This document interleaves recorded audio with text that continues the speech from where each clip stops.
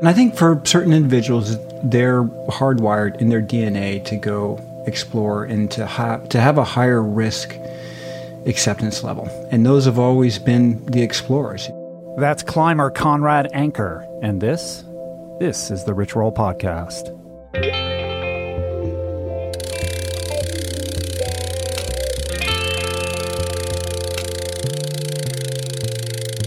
The Rich Roll Podcast. Hey everybody, what's happening? What's going on? What's the news? I am Rich Roll. That's my name. I am the host of this podcast, the podcast where I sit down with the outliers, the paradigm breakers, the big forward thinkers, and in the case of this week's guest, the courageous adventurers, people across all categories of excellence and positive culture change to mine the tools, the insights, and the principles that can help all of us unlock and unleash our best, most authentic selves. So thank you for tuning into the show. Thanks for subscribing on iTunes, and thank you for subscribing to my weekly newsletter. If you want to support the show, do us a quick solid, give us a review on iTunes. We love that. And before your next Amazon purchase, just click through the Amazon banner ad at richroll.com. It's right there on the podcast page. Won't cost you anything extra. And it's a great free way to support the mission, and it really does put some nice wind in our sails. So thank you guys. All right, so imagine this. Imagine you're bivouacking on a portaledge. What does that mean? That means that you are at high altitude climbing, and that's when your mountaineering tent is pitched and dangling vertically on the side of a sheer cliff, let's say 19,000 feet up in the Himalayas, en route to the summit of the shark's fin of Meru, with nothing but nothing below you. Then you're staying put for 4 days to weather a storm and temperatures that reach 20 below. That's just one harrowing peek into the life of today's guest, Conrad Anker, widely considered to be one of, if not the, most accomplished high-altitude climbers in the world. Conrad is a beautiful, amazing guy, amazing, and I'm like over the moon to have him on the show today to share his extraordinary life. And I got a lot more to say about Conrad before we get into the interview, but first,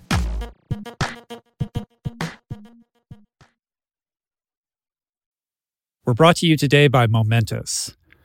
Over the last 16 years, I can safely say that I have tried almost every single plant-based protein out there. And I can tell you that most of them are highly processed with tons of additives, and or they taste terrible, they're not third-party tested, or simply just don't hit the nutritional bullseye with a legit science-supported formula with the appropriate amino acid profile that promotes optimal nutrient absorption, which is all just a long way of saying how enthusiastic I was to be introduced to Momentous's 100% plant-based protein, which solves for all of the above and then some with a precise blend of pea and rice proteins, which yields a complete amino acid profile, tastes great, and has become my go-to to ensure my body is supplied with energy for proper recovery and function.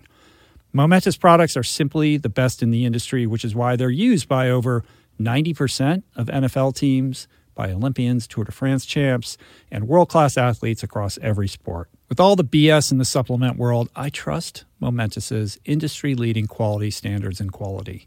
Try Momentous for yourself by going to livemomentous.com/richroll for 20% off plant-based protein and all of their top-of-the-line products. That's livemomentous.com/richroll for 20% off. We're brought to you today by On. I am a total gearhead. I love researching the latest technology for the sports I enjoy. And I've learned that people often overlook apparel. But what you wear isn't just clothes. It is, without a doubt, technology. Technology that can make or break a performance. And I can tell you, after spending 2 full days meeting with the apparel wizards at On Labs in Zurich, that On is innovating in this space like no other, with next-gen premium fabrics and just this heightened level of sophistication and precision and testing and development and intentionality previously unheard of that puts them just miles beyond the competition. I've been rocking On's high-performance running apparel, including the long tees, the weather jackets, even the climate jacket, all super lightweight, tailor fit, built to move, and just gorgeous to get you out and get it done in fleet-foot comfort, no matter the weather. I'm super proud to be a brand partner with this impressive team, from increasing product sustainability to improved energy return and impact protection. Truly Swiss innovation at its finest. To get you moving, On is offering an exclusive 10% discount. To redeem, head over to on.com/richroll and use code RICHROLL10 at checkout. We're brought to you today by a very exciting brand new sponsor, Go Brewing. I am sober. I don't drink.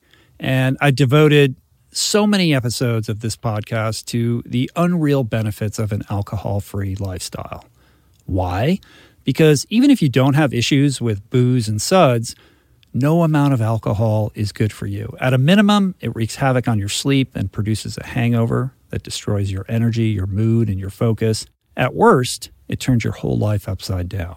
But no longer does that mean you have to break up with your favorite brew, because my pals at Go Brewing are making all your favorite brews, minus the alcohol, fewer calories, and more productive tomorrows. It's not every day that I get the privilege to witness the inception of a company collaborating with our podcast, but that's exactly what happened with Go Brewing. I'm going to tell you this story. A few years back, I spoke at this event in Illinois, fittingly named Go, and it turns out that very day catalyzed Joe, the founder, to start his own NA beer company, Go Brewing. I had no idea about any of this until I bumped into Joe at Jesse Itzler's Running Man event the other month in Georgia, and he shared this story with me. I savored his fare in all its varieties and deeply moved by the mission and what he shared with me, and just impressed with the insane taste and quality of his alcohol-free concoctions, I wanted to help share the discovery. Made with natural ingredients faithful to traditional beer styles, Go Brewing has an impressive lineup of delicious, small batch, craft, alcohol-free brews, all without added sugar or artificial processing. My favorite is their double IPA, Not Just Another Story. But basically, you just really can't go wrong, because everything they make is brewed to perfection, worthy of trying yourself, which you can now do at gobrewing.com. That's gobrewing.com, and use the code RICHROLL for 15% off your first purchase. All right, Conrad Anker. You might have seen Conrad gracing the July 2015 cover of Outside Magazine. He's been on the cover of that magazine 3 or 4 times at least. He is one of the most respected adventure athletes of all time. In the world of adventure, this guy has pretty much done it all. He's the team leader of the North Face climbing team, and he's famous for specializing in climbing not just the highest peaks, but the most technically challenging ascents in the high Himalaya, Antarctica, Alaska, and the big walls of Patagonia. He summited Everest 3 times, including a successful 2012 summit without supplemental oxygen, a feat reserved for really only the most elite mountaineers. And in a 1999 Everest expedition, he's the guy who located the body of George Mallory on Everest as a member of a search team looking for the remains of the legendary British climber who disappeared in the midst of the historic early ascent of Everest in 1924. And this was a discovery that shed much light on the pioneering climbs of early expedition. There's a cool documentary about it called The Wildest Dream. You should check that out.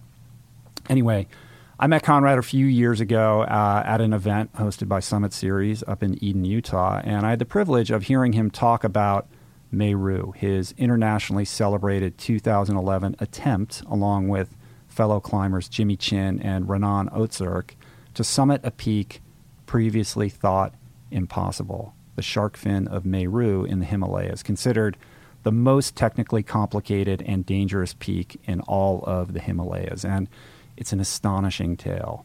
And now it's the subject of a new documentary called Meru that won the Audience Award for Best Documentary at Sundance this past winter. And I had an opportunity to see the film, and I can tell you that it's unbelievable. It's far more than your average adventure film. And it's really breaking out and connecting with wide audiences. People that have no previous connection to climbing are really kind of connecting with this movie in a powerful way. It's visceral, it's harrowing, it's inspiring, and it's absolutely terrifying. But what distinguishes the film is that at its core, it's really a character study. It's a redemptive, deep look into Conrad, Jimmy, and Renan's complicated past. It's a film about facing tragedy, family, friendship, risk, and the sheer suffering that's required to battle the odds and nature's harshest elements to achieve something extraordinary. Conrad is really an exemplary ambassador of adventure and the outdoors. Not only is he a mountaineering savant, he is a passionate environmentalist working to combat climate change, and he's a grounded, deeply mindful person who is very connected to nature with a truly palpable and laudable humility. I really love this man. I'm so proud and excited to share this conversation with you. So without further ado, let's step into the amazing world of Conrad Anker. Conrad Anker in the house. Good to see you, man.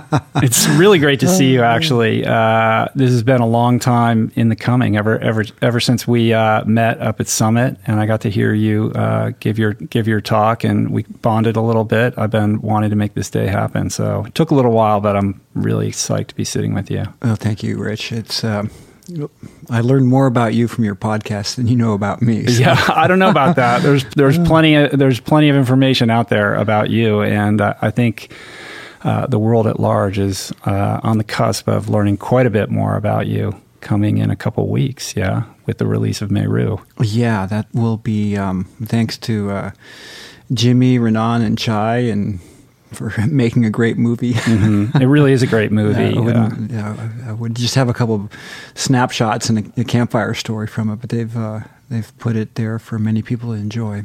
Yeah, and it's I would say that it is exceptional on many levels. I think first and foremost because it has the potential to break through the typical kind of adventure movie genre to touch mainstream audiences, and I think it's already been sort of pre-vetted in that regard by winning the Audience Award at Sundance, sort of proving its mettle in terms of having a broad appeal to a wider audience. So I'm interested in kind of exploring why you think, I have some ideas myself, but why you think this movie perhaps is a little bit different from the average climbing or adventure themed movie.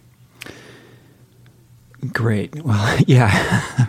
Well, yeah. It'll be interesting to see how it if it goes a bit bigger. But yeah, there's always there's climbing movies, and then there's movies about climbers. And I think this one is about climbers and why we go out there and why we do it. And it's a real film. There's no recreation. Everything that we shot on Meru was there, so we didn't go back and make something up. And then interwoven into everything is the story of Jimmy and what led up to that point, and then Renan, and then mentorship and friendship, and then my personal story interwoven it. So there's 3 or 4 stories that go into it, in addition to the story of the Meru climb. Right, and you just mentioned a whole bunch of inflection points that I want to get into, but I think in terms of the film, certainly the cinematography and the storytelling is exceptional. I think, from the very first, from the very first kind of sequence where it opens up and you guys are perched on that portaledge, and you can kind of hear the wind, and you can hear very distinctly like the rippling in the tent, and then there's that avalanche. It's so vivid and harrowing. It really transports you like right to that place, and you can almost, I wouldn't say empathize, because I think only you guys know exactly what that's like, but for an audience member to get about as close to what that must feel like as possible on film, it's really, you're gripped from the get-go. But then beyond that, it's a character movie. It's your story. It's the story of your teammates. It's the story of your families. And I think that provides an entry point, an emotional connection point for the audience to kind of go on this journey with you and relate to it perhaps in a way that a more typical kind of climbing movie or adventure movie would allow you to. Yeah. Okay. So yeah, I'm excited. It's how many theaters is it going to be rolling out in? It starts on the 14th of August, and it opens in New York, Minneapolis, Denver, and Los Angeles, and then the next rollout is a few days later, and then it has a broader. But each day, the people at Music Box they're adding new theaters to it. So, yeah, it's I'm pretty new to it. I've been in the outdoor industry for 30 years, but the big movie stuff is kind of not. I really don't know much about it, and so it.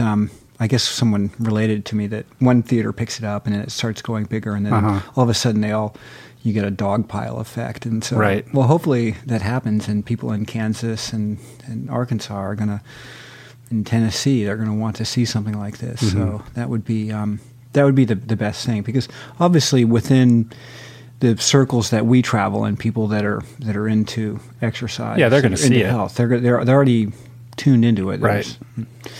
But to break out into that larger audience, I think there's a good potential. I think so for sure. Were you at Sundance when it premiered? Yeah, we were there at Sundance, and so it was really touching to see it. It was the first time I'd seen it on a large screen, and then to be in the back of the audience and to observe the how they're reacting to it, and they're sitting on the edge of their seat, and you can see them gripping their armrest, or they're going like that, or some of our little humorous moments in there that they chuckle at them too, right? And at the end of the day, it's real stuff. And as you pointed out, the opening scene when we were there on the side of the mountain, we were living that. We were up on the side of that Meru for 12 days on that 2011 journey, and so it was like that look on the face that's what happened up there. Better you than me. And I'm not a good actor, so I'm always like. Well, I mean, everyone looks really pretty calm, but there's a palpable kind of not foreboding, because that's too negative, but like sort of a undercurrent of tension and nervous expectation about what is to come. Yeah, when you're up there on a big wall of that size, and so imagine this thing is probably 7,000 feet of gravity, and so you're in this ocean of gravity, and you drop your sunglasses, they're going to go tumbling down, and if you don't have a backup, you're going to go snowblind because you're in the Himalayas and the sun's out. If you drop your ropes, you don't have a way to get down. So there's this sense of immediacy and urgency that you have to. It's you and your team that have to, everything you've prepared for is on the line at that moment, at that time. And I don't find that in day-to-day life. We're oversubscribed, overstimulated. There's just too much stuff going on, and you're driving around and this and that, and nothing's really that immediate or important. And when you're on a climb like that, it's like, well, you have a goal of making it to the summit, but if you screw up, gravity doesn't play favorites. It's going to let you know right away that you made a mistake. Right. Certainly anchoring you in the moment in a way that is probably, escapes you in your daily life, of course, right? Yeah, which is why I like it. Is I'm a hyperactive, high-strung. I was a bouncing off the wall kid. Right. Well, let's take it back and set the stage a little bit on kind of how you got into all of this. I mean, I know that you you grew up. Your dad was in the service. Your mother is German, right? And they met when he was overseas. But you kind of grew up in a household where backpacking trips that was the summer vacation, right? So you were introduced to this culture at a fairly young age. Yeah. Yep, that's correct. And my father's side of the family is from Tuolumne County here in California, and my mother, sister, and brother still live there. And so we would get up into the High Sierra, and we'd go up with mules and fly fishing, and that was what we did. We kind of lived, went up there and ate pancakes, and I would make little mud dams and float twigs down the creek, and we did that every summer for 2 weeks. And so that was my introduction to it. And then started out peak bagging and then into roped climbing in my teen years. Was that something that you did with your dad, or you started to kind of take it next level as you matured? He gave me an introduction to it. So it was, we went rappelling with gold line and around your waist, and and the Dulfer sits, and I remember getting a rope burn and all those things. And then it was like, okay, I'm going to do more of that. So was it something that during those early backpack trips you locked in on and knew kind of from the get-go, like, oh, I have a passion for this that maybe surpasses the other people that I'm doing this with? I mean, did it happen gradually, like your passion and your love for adventure sport? Yeah, there was this one moment when we had been out for 2 weeks, and we would go up in the high country, and we'd come back through the High Sierra camps, and so there were these pack animal stocked camps up in the high country, and we were coming back in, and there was this moment after being out for 2 weeks and hiking down the trail that I was like, wow, this is the happiest I am. And I was 14, and it was just sort of, it wasn't like I needed to be competitive with someone else, because it wasn't like, oh, I'm going to be a better climber than them. And part of the reason I really got into that is because I was turned off by competitive sports and the pressure and just sort of the way that children are forced to antagonize other kids and to be competitive and to be better. And so I was like, wow, I'm not into that, but I'm into sports, I'm into physical activity. And so that moment hiking out of the mountains, I was like, wow, this is it. This is my happy place. And so I was like, whatever work I need to do. So this is carpentry out. Yeah, I'm going to work be. to live a good quality of life. And that was, I've always stayed true to that. Yeah, and it is a very unique sport in that regard. It isn't competitive. There's certainly teamwork plays in a gigantic way. But it's about your relationship with yourself and your environment. Yeah, and that's, for me, is the most significant part of it. It was that if you and I go out climbing, or we do a long 30-mile run in the middle of nowhere, we're a team. We have to make sure that we're working together and that we're not going to make a mistake, and the adversary is the elements. It's the mountain, it's gravity, it's a storm, it's the bad rock, or something like that. So rather than, say, if we're playing tennis, where we go back and forth, and then the goal is to sort of become is to beat them, and then you hop over the net and you shake your hand, and this like false modesty, and you're like, yeah, but I crushed him, and so you're like, it's and I was always it just wasn't the right way to interact with humans. And I think that, part of it, playing football as a kid in middle school, I signed up and I played it, and it was just this, I liked sports. I had a lot of energy, surfeit of energy. I had to put it somewhere. But then I realized that it was just so intense, and then the verb of hitting someone, that's what they call it when you tackle them. Right.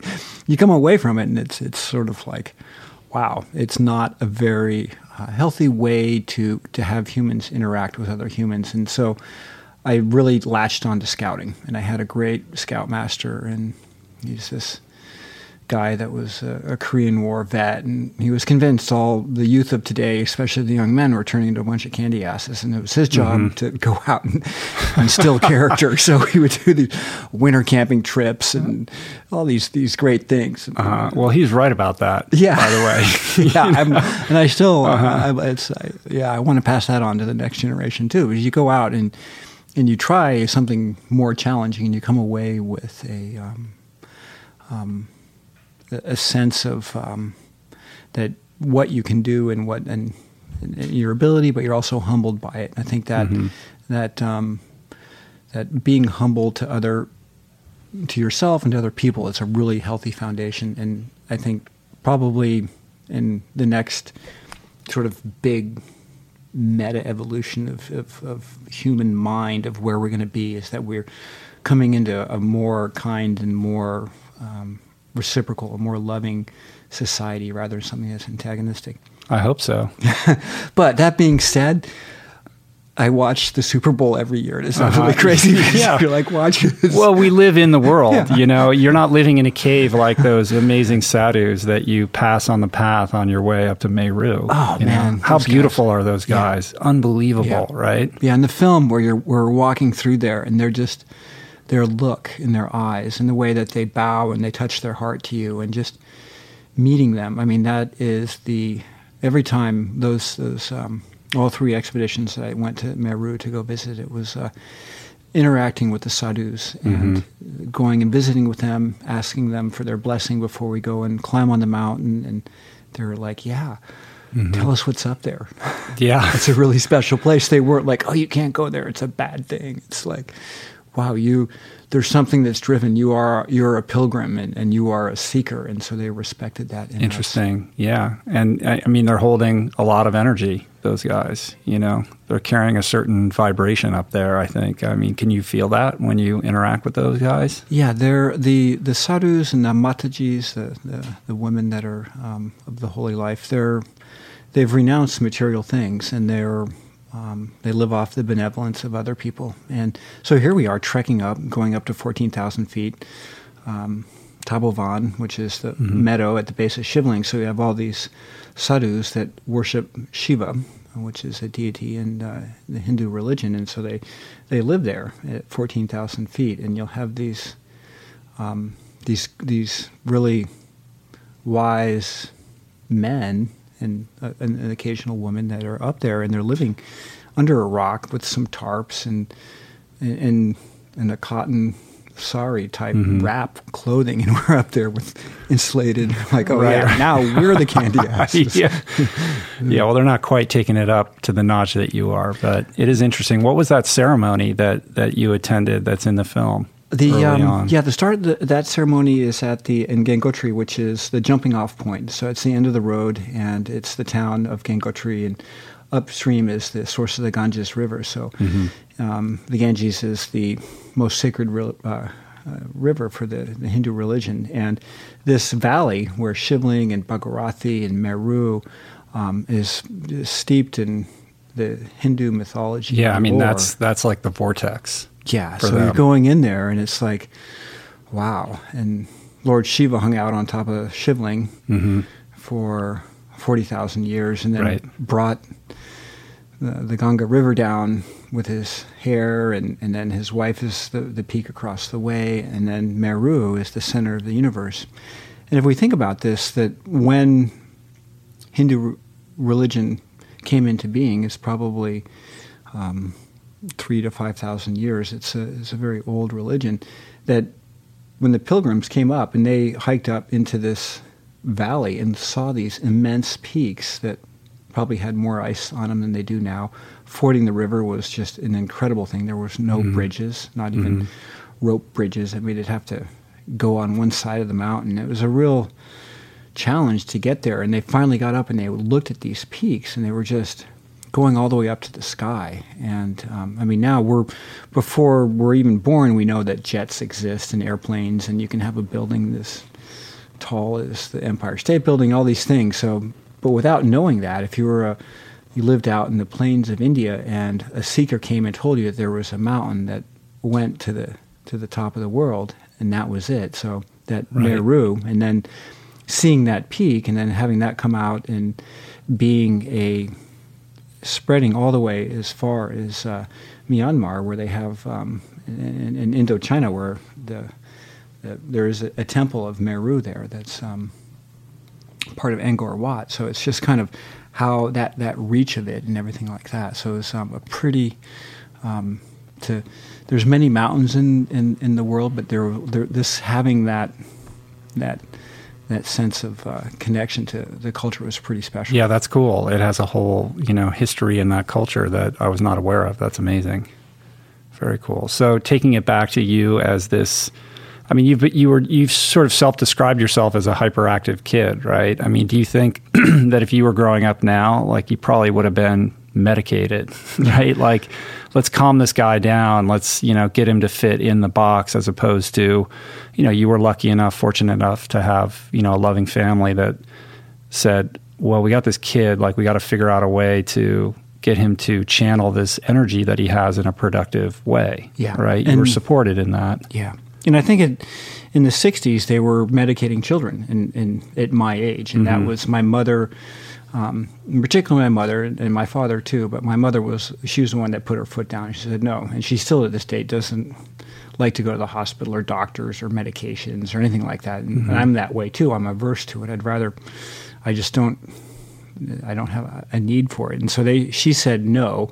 And she simply attributed it to, okay, he's got too much sugar and there's not enough physical exercise. Yeah. So it was like, let's just burn them out every day. Yeah, more exercise and less sugar. That was her remedy for it. And I think it was, it really made sense and to see that. And it'd be great to, when we have children now, especially young boys, and when I visit classrooms and stuff. No, there's a weird buzzing noise. Hold on, let me just pause it for a second. Starting up again. Sorry about that. We had a weird buzzing noise. Had a little time out. So where were we? We were talking about medicating children and this sort of level of where we're at. And so I enjoy talking to children about science, 4th and 5th graders, going to classrooms. And I see these children, a lot of them young boys, that are just bouncing up the wall. They're hyperactive and there's all this energy in them. And rather than trying to say, okay, we're going to solve this with Ritalin or something like that, or some sort of medication, what can we do to encourage these and work it to their benefit? And I think I was just, as a kid, I was hyperactive, high-strung. I can look back at my report cards from 2nd and 3rd grade. He couldn't sit still. He couldn't hold his attention for 10 minutes. He's a bright kid, but we just don't know what to do with him. Right. I'm like, So, and I think to this, where I am now, I'm a very hyper-situationally aware person. I mean, both you and I are. We heard the buzz in this microphone right away. Right. Okay, we're going to solve that problem. Too distracting, like I had to stop. Yeah, and so if I'm driving down the road, I'm like, okay, this is LA. It's four lanes wide of traffic, and everyone's going 70, and there's a scrap hauler up there. Is this load secure? If there was to be a piece of metal that came off, what would I do? Or if I'm climbing, if I don't protect the second, put a piece of gear in there could be a potential mistake. So I'm thinking about a worst case scenario and then planning about it in reverse. And so if you have that hyper situational awareness, you make to be a good pilot, a good climber. You want someone that really takes in all that data point. And in a classroom as a young kid, it was absolute craziness because I tried to attend to them all, and I still, when I sit down to my computer, if I don't have a list of the emails I need to do and how I'm going to structure my time, I just totally I would imagine that I'm going everywhere. If you lived in New York City, you'd be in a constant state of freak out, right? Like, because there's too much stimuli, right? But when you're on the mountain, you can channel all of that hypervigilance onto the one task at hand, because there's really just one thing you got to do at a time. You're aware of all the variables, but it's like, what's the next thing? Like, you're just on a mission and you're doing one thing. Yeah, right? And that's what brings it into me. So climbing gyms provide that, and I'm that play with gravity where you're there and you step off the ground and you're pulling on the holds. And when you're outdoors rock climbing, that's that thing. And so the expeditions are sort of the culmination of all those experiences under one grand journey.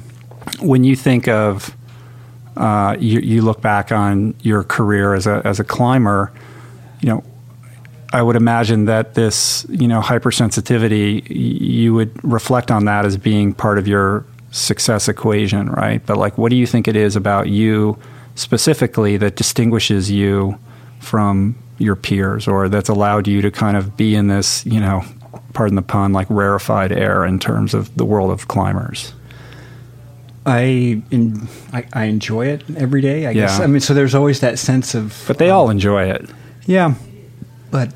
I'm gonna make you step out of your sense of modesty here for a minute.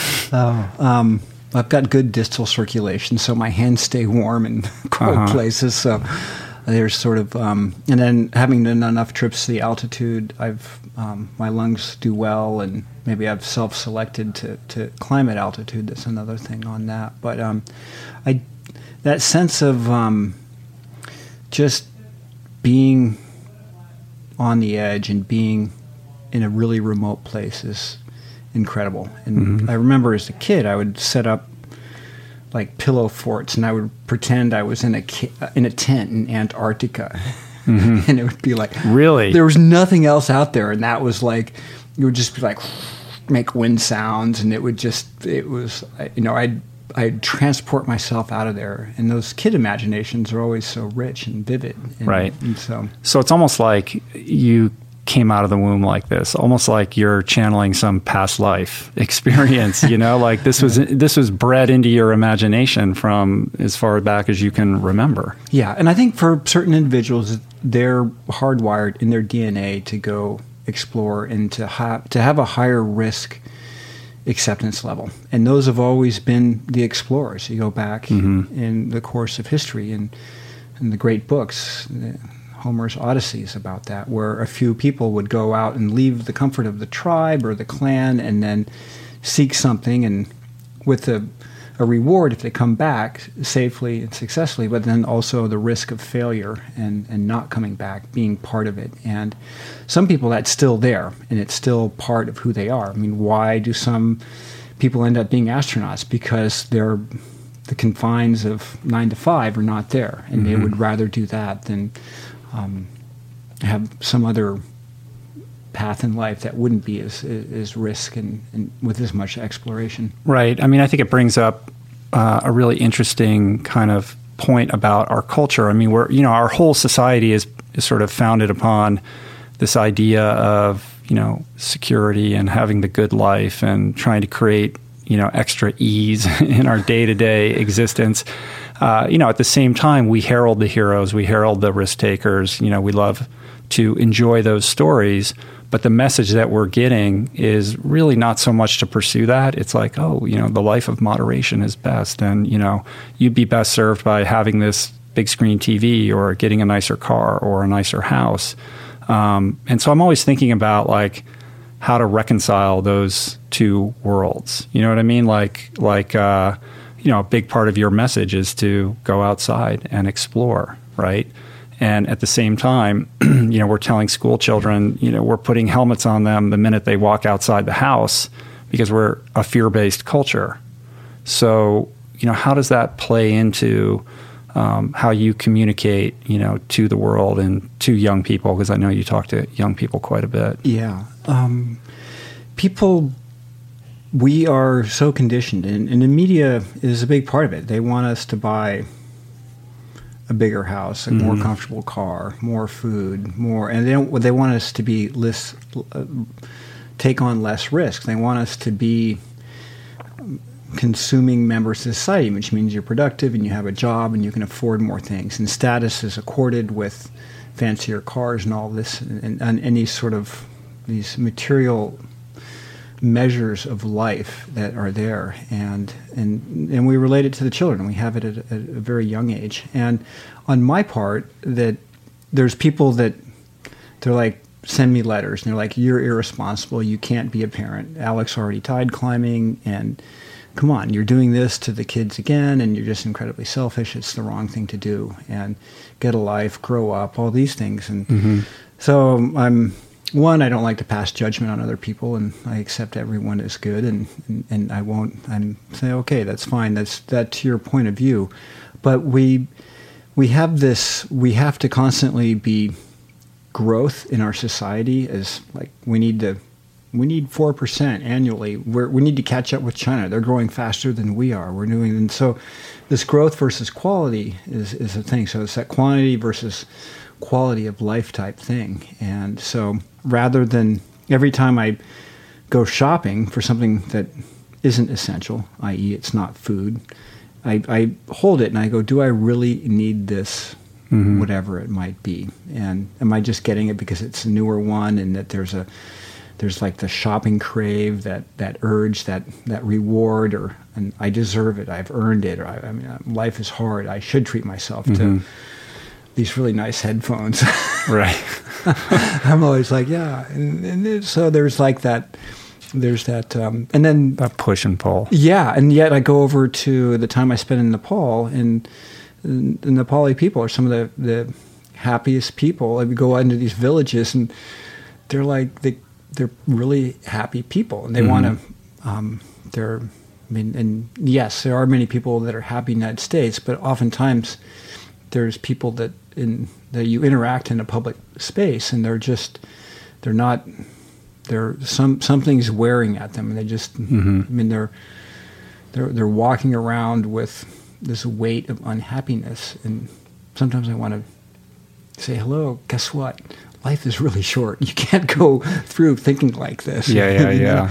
And so you see these people, these sadhus in India, the monks in Tibet, and so they're living in the moment, and they realize success in life isn't equated to material acquisition. Mm-hmm. What else about that culture do you think informs their happiness quotient? In Nepal, they're a very resourceful people. I mean, yeah, certainly there's unhappiness, there's tragedy, and there's things that happen, but there's... Certainly recently. Yeah, and they... but, yeah, they tend to be... It's simple. Yeah, right.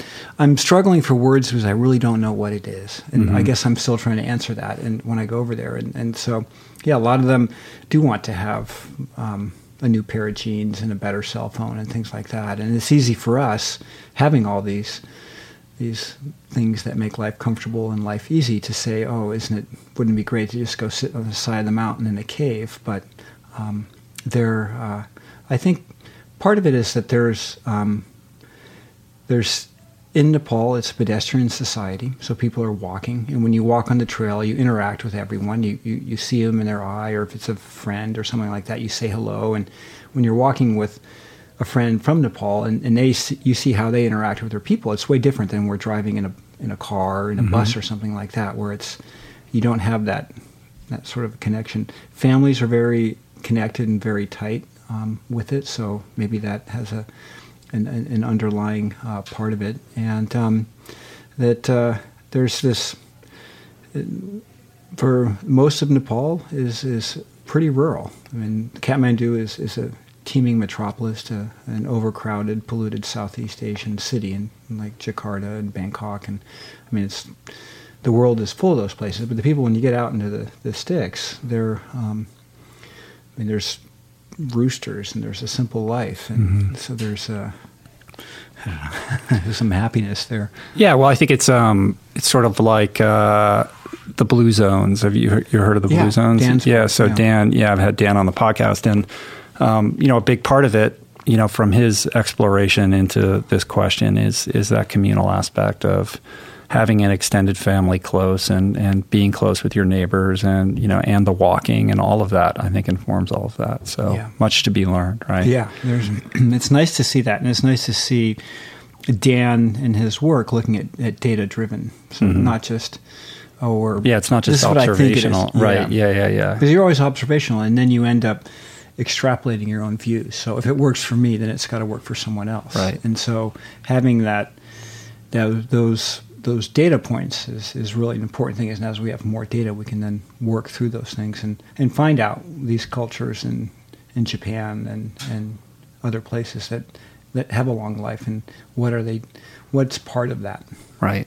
So, all right. So you're locking into climbing as a young person. When does it become like, when are you taking the leap into, all right, this is what I'm doing. This is my profession. And I know that the line into becoming a professional climber, isn't exactly like, LeBron James entering the NBA.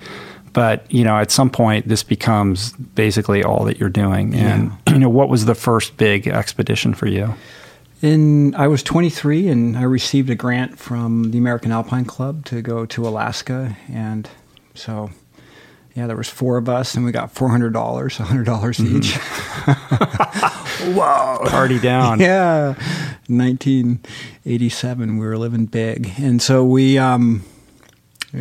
drove a spray-painted blue Ford Econoline from Salt Lake up to Alaska. And I love it. Climbed in the Alaska range and had this great time. And so that was, it was a grant from the American Alpine Club, so it was sort of something going on with that. But it wasn't, I continued to climb full-time, so I would work, after I graduated from the University of Utah, I would work carpentry. And Mm-hmm. it was, I enjoyed that work, and then it was, at the end of the day, I would my job was done, and then I would work really hard for 4 or 5 months, and then I would go on a trip. So carpentry, high scaling work, where you're working on rope access, cliffs, and buildings and things like that, and then working hard, and then going climbing, and that was how I got my start. And then starting in '92, working with the North Face. And right, so and you've been with them ever since. I mean, that's been an amazing relationship. Yeah, it's been wonderful. And I started with them in '83 at my retail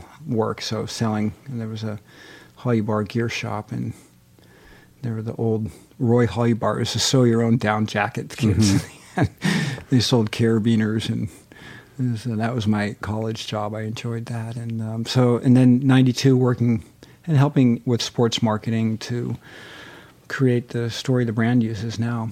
Right. And what's your role with them today? I mean, I know you're sort of the athlete team captain, right? Is that correct? Like, yeah. How does that work? I mean, I know they have like these summits where all the North Face athletes get together and from all disciplines, all different kinds of sports. Yeah. And you guys share stories and all that kind of stuff. Like, I'm super jealous. Like, I want to know what that's like and kind of, peek into the world of the North Face athlete team. Oh, yeah. Well, on paper it's athlete team captain, but probably maybe brand compass over the years. So working with our marketing team and our strategic partnerships, corporate social responsibility, film projects, things like that, and having this sort of what is legitimate climbing, what's not climbing, what's good, what's not. And then with our athlete team, we have 3 areas: action, performance, and outdoor. And so action is snowboarding, skiing, free skiing, things like that. Performance is predominantly trail running, and outdoor is climbing and ski mountaineering. And so probably globally about 40 athletes that we have. And recruitment and development of the athlete team, which is I really enjoy doing, and meeting the prospective athletes. And with what we do is if you, Usain Bolt, you run the 100 meters, you win. It's a quantitative win. We get that. But what we're doing is experiential. And when you go out in the mountains, whether you're in Shackleton's time or Lewis and Clark's time, you experience it and you come back and you share it. You would write about it in those guys. And in Shackleton, they had still cameras that came along and using these as examples. And so that experiential part of it is key to what we do. So in finding athletes that are good at what they do and that have an ability to share their story with people that are nice, affable people, they're charismatic, they're intelligent, and all these sort of these great things that we do. So it's been a great part of doing that, and then fostering sort of a team, and then cross-pollinating between the various disciplines, and being able to work with our the product development team and the sales team to get what we hope the athletes can then do for the brand, and then sharing them and helping them to go with that. And so it's nothing. I mean, all the big brands use athletes to whether you're selling golf clubs or baseballs or anything like that, and we're selling outdoor gear. And so there's it's been a great journey. I really enjoy the brand. They've trusted with me and what we're doing. And then also now as we're trying to get more people outdoors and more people healthier. And they're like these ideas that we're going to touch on here in a little bit. They're like, here's the runway, go with that, and find out the people that you can work with, and what are we going to do to get this get this going? Because they're like, yeah, sure, we want to sell more raincoats, sleeping bags, and tents, but at the end of the day, the BMI of America is less, and we're healthier, and all these key metrics are lower, then we've done a good thing. And that's you can look at it from any prism. You can look at it from the prism of I'm an American, it's the patriotic thing to do, or you can look at the prism that I tend to look at things, that it's the right thing. It's this next growth in terms of kindness and understanding of humans, and that this fundamental experience of being outdoors is at the foundation of that. Right. Yeah. Well, it's you've done a great job, and the brand's done a great job, because the content that gets put out is always of a super high quality, and the storytelling is always extraordinary. And it's not really, they're not ads. It's like, yeah, you'll see like, oh, this is the North Face, presents or something like that. But then it's really just about whatever adventure is being told in that film. So they're always really cool. That's the team over there that does that. Yeah, I know. But it's cool. And I've had a couple of the runner guys. I had Timothy Olson on the podcast, and I've had Dean Karnazes on too. And those guys are both, they're Dean's different because he's it's more like lifestyle with his running now. Timothy's still competing, but he's such a charismatic, beautiful guy, and he has such an adept way of like sharing his experience with the world. So I think it's a good fit with you guys, which is cool. So, all right. So when did the big, like you've climbed Everest 3 times, the big sort of things that have put you on the map, when does that start to begin?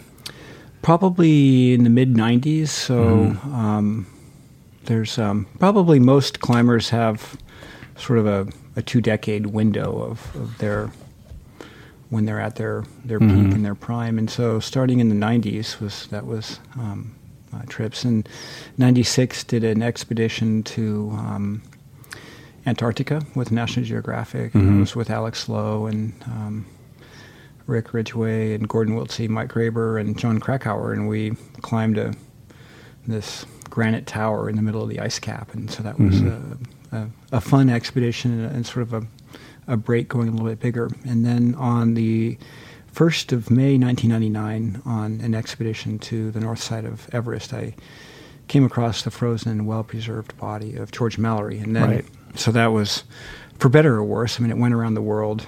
It was just in the nascent age of the internet and internet reporting, and sort of the mountain zone was the conduit that all that information went out from. So it was, some people thought it was a great thing, other people it was...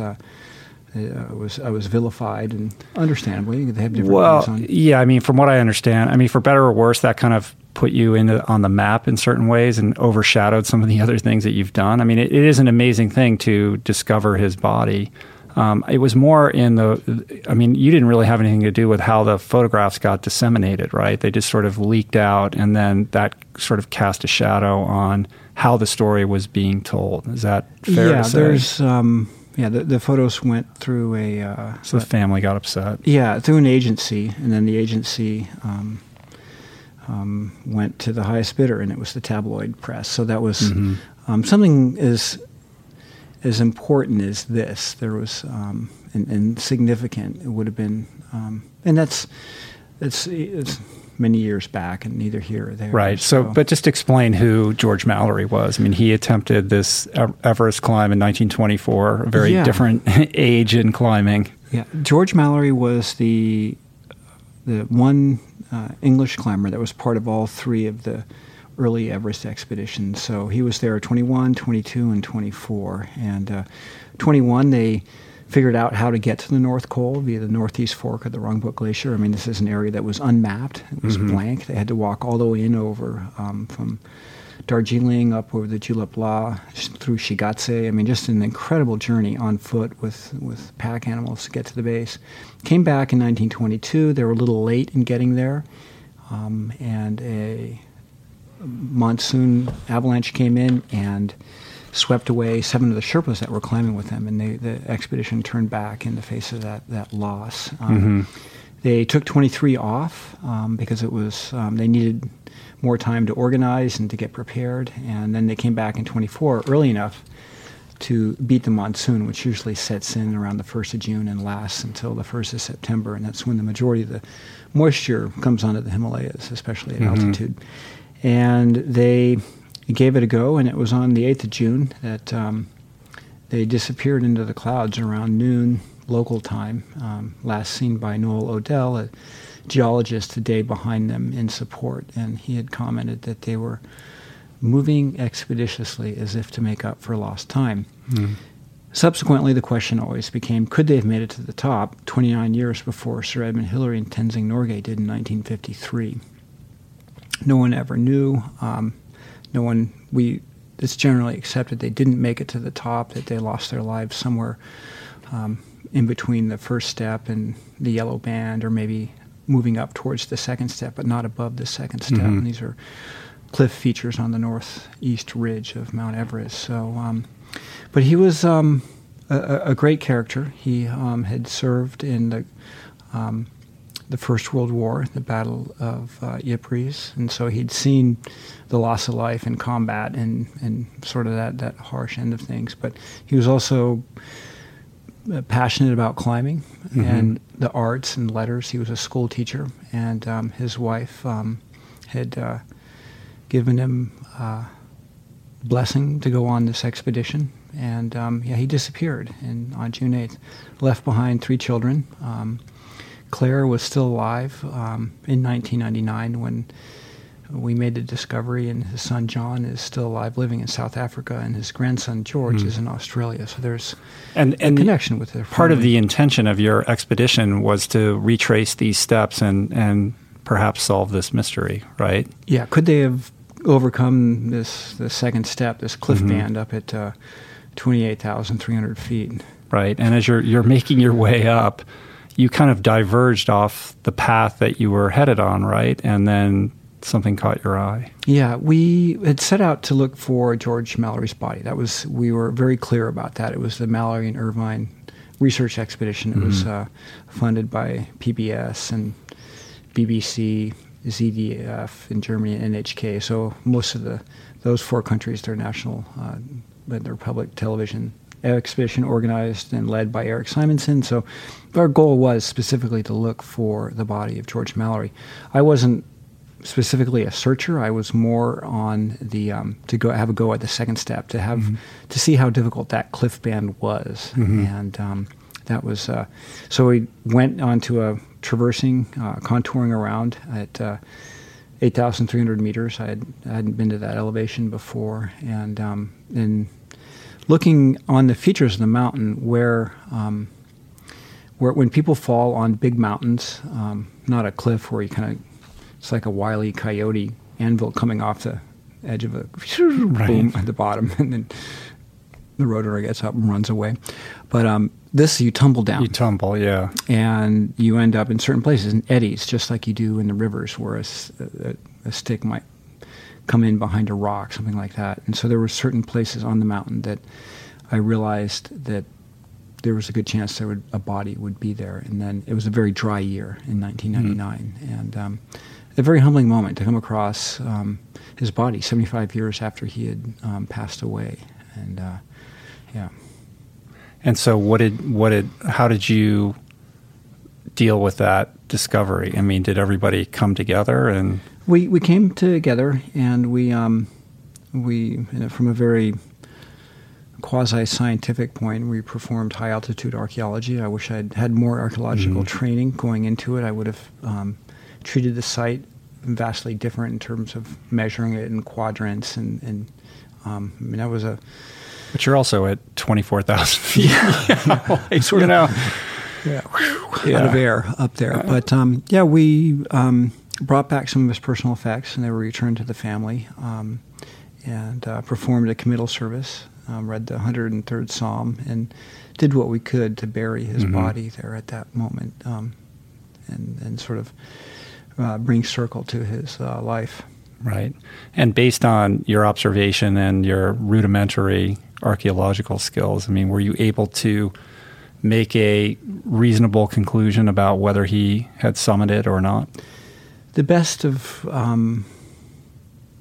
the best of my understanding on it would be this would be their summit day. They left June 8th. They were a little late leaving camp. They didn't leave. Nowadays, climbers leave at as early as 9 p.m. the night before, or we left at that time about 1 in the morning and climbed through the night. But when Odell had got to their camp, their flashlights were still in the tent. So they'd left the tent without taking their flashlights. And these were flashlights they weren't headlamps. They weren't these fancy things. And batteries they'd hauled these batteries on a ship through the Suez Canal all the way around. I mean, just gone for the longest. Well, not to mention all the champagne too, right? Yeah, champagne, foie gras, and all that stuff. So they finally get all this stuff there, and they left their flashlights in the tent. They headed out, and they climbed up through the yellow band, which is pretty tricky terrain. It's the steepest section on the north to Northeast Ridge at that point, the route that Mallory had pioneered. And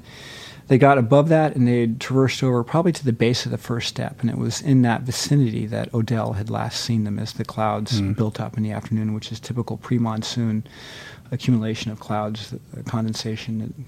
They build, and then they dissipate in the evening as the temperature drops. And they had turned around, were coming back down, and one of the two of them had slipped descending the yellow band, which is, it's not outward facing, you're just marching downhill. You have to turn inside and climb. And they weren't using protection as we now use it, which is to put in either a piton, which was the first type of protection, or a stopper, or a spring-loaded camming device. All three of those things, you can then put them in a cliff, and then you can attach a carabiner, and then you clip your rope through there. And this is the technique that climbers use that came from sailing. So the original, the belay, the bollard, carabiners, all these things came from sailing. So there was someone that cross-pollinated between sailing and climbing and using those techniques, but they were not using those techniques in 1924. So they were probably down soloing. So each person, they have a rope between them, and the rope has about as much security as, say, as when you're in the subway and it's rocking along and you grab the handle hanging yeah, from it'll the keep you from ceiling. toppling over, but you're not putting 100% of your weight on there. Right. So if someone were to slip, you could grab that rope real quick and keep them from tumbling down. But it's not in the sense that say on the Meru film, where you see that, I mean, it's very elaborate. We're using ropes and for upward progress, and then we rappel down on them, and how we use the modern climbing protection and equalizing them. And it's very much a different sport than it was in 1924. So one of them slipped, pulled the other one off, and the rope snapped. Mallory fell down and had a compound fracture of his right leg. And my guess is that he was still cognizant at those last moments of his life, because his body is resting uphill. Most of the time when you're unconscious, because we're top-heavy, we end up with our heads downhill. And so when you see someone that's had a bad fall, they end up head downhill. And that, Right. so in this case, his head was uphill, and it seemed like he'd crossed his... he could have been moved by another climber in subsequent years, but he... Probably for a moment or two, he thought that he could, that someone would come help him out. But life left him, and then there he was. There he was, yeah. Well, in your occupation, I would imagine coming upon a dead body is part of what happens. Especially on a mountain like Everest, there's you get up above 26,000 feet, 8,000 meters, and you're on borrowed time. I mean, the human body... We have not evolved to survive there. We use tools to get through there, insulative tools, crampons, and supplemental oxygen along those lines. But if you are a climber, you have to make peace with death. You have to understand that that you could die. And then when you see a body in the mountains, it's a little bit shocking initially when you see that body, but then you accept it. And I guess in that sense, I think that we've sort of taken mortality and morbidity, and we've made it into a carnival type thing. You look at all the movies now, and people get killed 20 times in the movie, and we're just sort of, it's like, well, it just happens. They got shot 5 times. You turn on the TV, and there's like boom, boom, boom. And if you think back 200 years, there wasn't that. There might be a spy novel where, he shot them. Right. Well, it's a weird thing because, on television or in movies, you're constantly bombarded with images of death. But in our daily lives, we walk around really not giving it its proper due. And we all sort of think that we're somehow going to be the exception to the rule, or, we defer thinking about it and try to deny its inevitability in our life. But with what you do, it's ever present, right? Yeah. It's in the forefront of your consciousness, I would imagine, in a way that it isn't for most people. And I think it's a good thing. I mean, you look at how we treat our elderly, rather than trying to embrace them, and maybe there's one of these things in Dan's book about how you live with your elderly and you're there with them, rather than saying, okay, they're a burden to us, let's move them to the rest home, and then they go into the hospital, and when they finally expire, there's not that maybe there might be surrounded by friends and family or something like that, but it's we're just not there in that in that full. And our whole industry is about, you have to be younger, healthier, fitter, happier.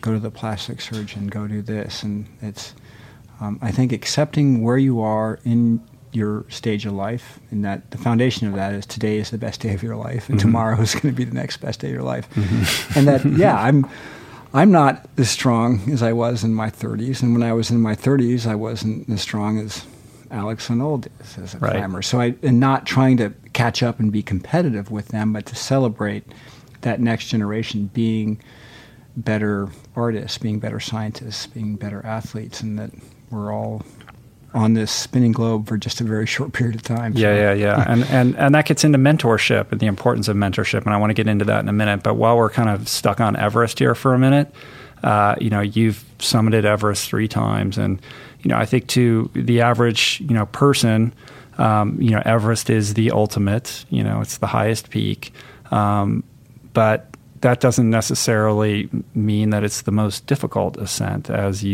becomes evident when you watch a film like Meru. But with respect to Everest specifically, over the last, 10 or 20 years, you would know better than me, it's almost become like this bucket list item for, the investment banker of the day to say, I'm going to do this, right? So you have this influx of more people than ever descending on this mountain, perhaps, most of which or many of which are ill-equipped or ill-prepared to do it. What is your perspective on that, in terms of the amount of people that are treading up, this hollowed peak, so to speak?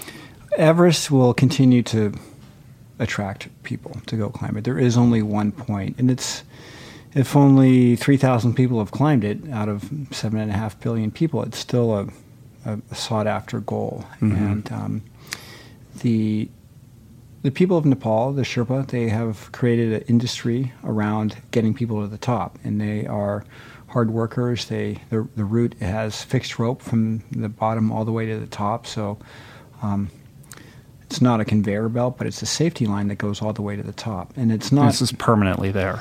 Each season it gets re-equipped. And so there's a tremendous amount of work that the Nepali, and particularly the Sherpa people, are doing on behalf of these expeditions that go up there. And the standard route on the south side and the north side, both those routes they're unique sort of Everest-type climbing. They're not adventure climbing. It's not first ascent climbing. It's not a different type of climbing. And to compare them to those other types of climbing, sort of like the climbing on Meru or the climbing on Yosemite, you're looking at apples to oranges. And so, yes, it is. There's a lot of people going up Mount Everest. It is a sought-after peak. But at the end of the day, I'd rather see the investment banker going to climb a mountain, because rather than hunting a rare animal. And that, we don't have enough animals left on this planet, especially those charismatic megafauna that look good above your mantelpiece. Right. So, that's in the news the last day or two. And so it's not just investment bankers, it's dentists. Everyone. You could be a mechanic. Anybody, and so there's it's a real climbing a big mountain's it's a good thing, especially something like Everest. And it employs a lot of people in Nepal. And Nepal and Tibet, and as they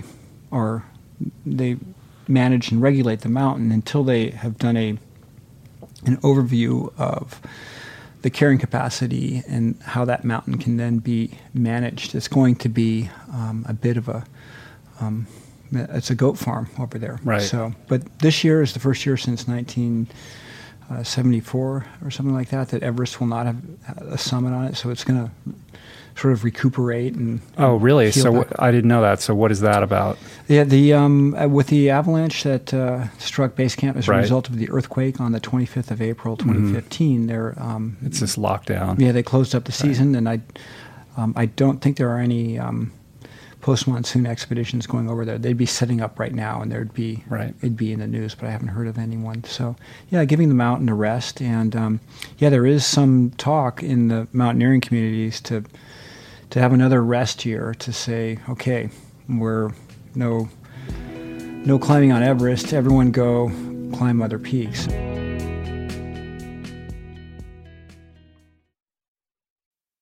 We're brought to you today by Birch. If you're serious about optimizing your sleep, listen up.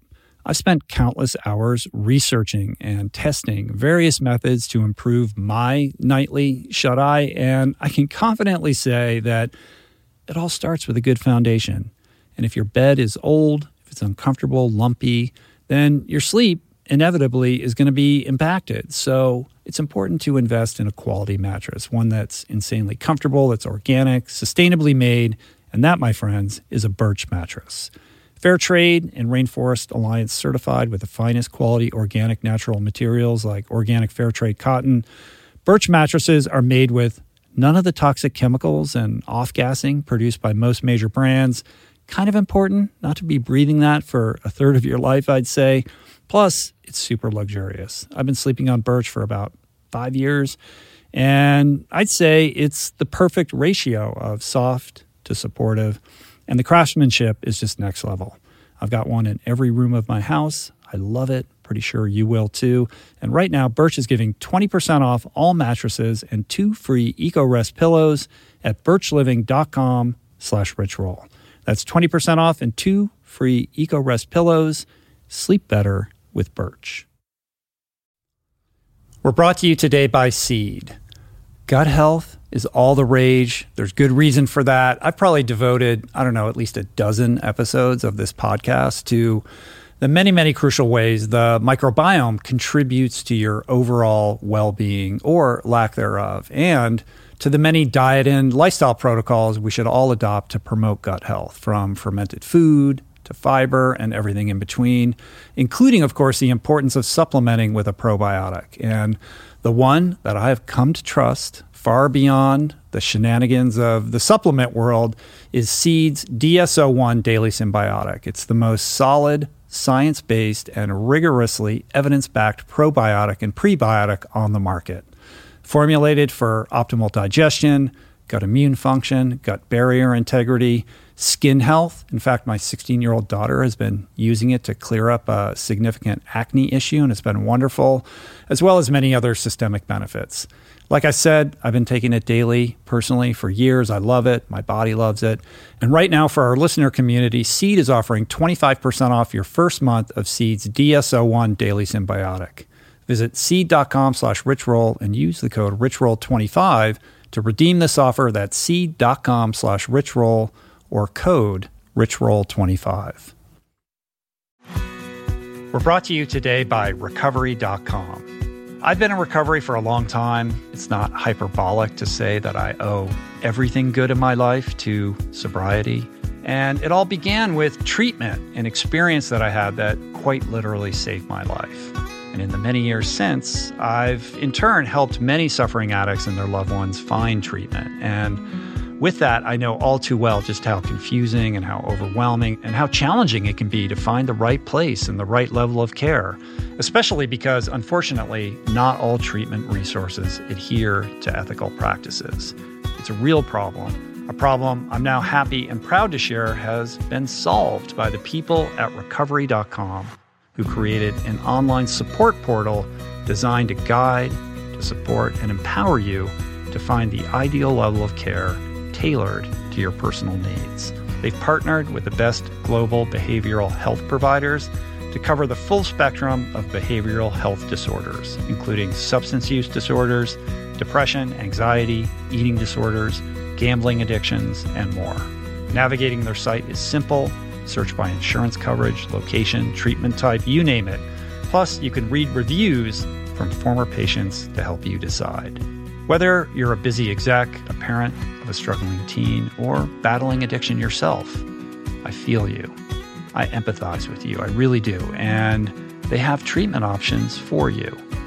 Life in recovery is wonderful, and recovery.com is your partner in starting that journey. When you or a loved one need help, go to recovery.com and take the first step towards recovery. To find the best treatment option for you or a loved one, again, go to recovery.com.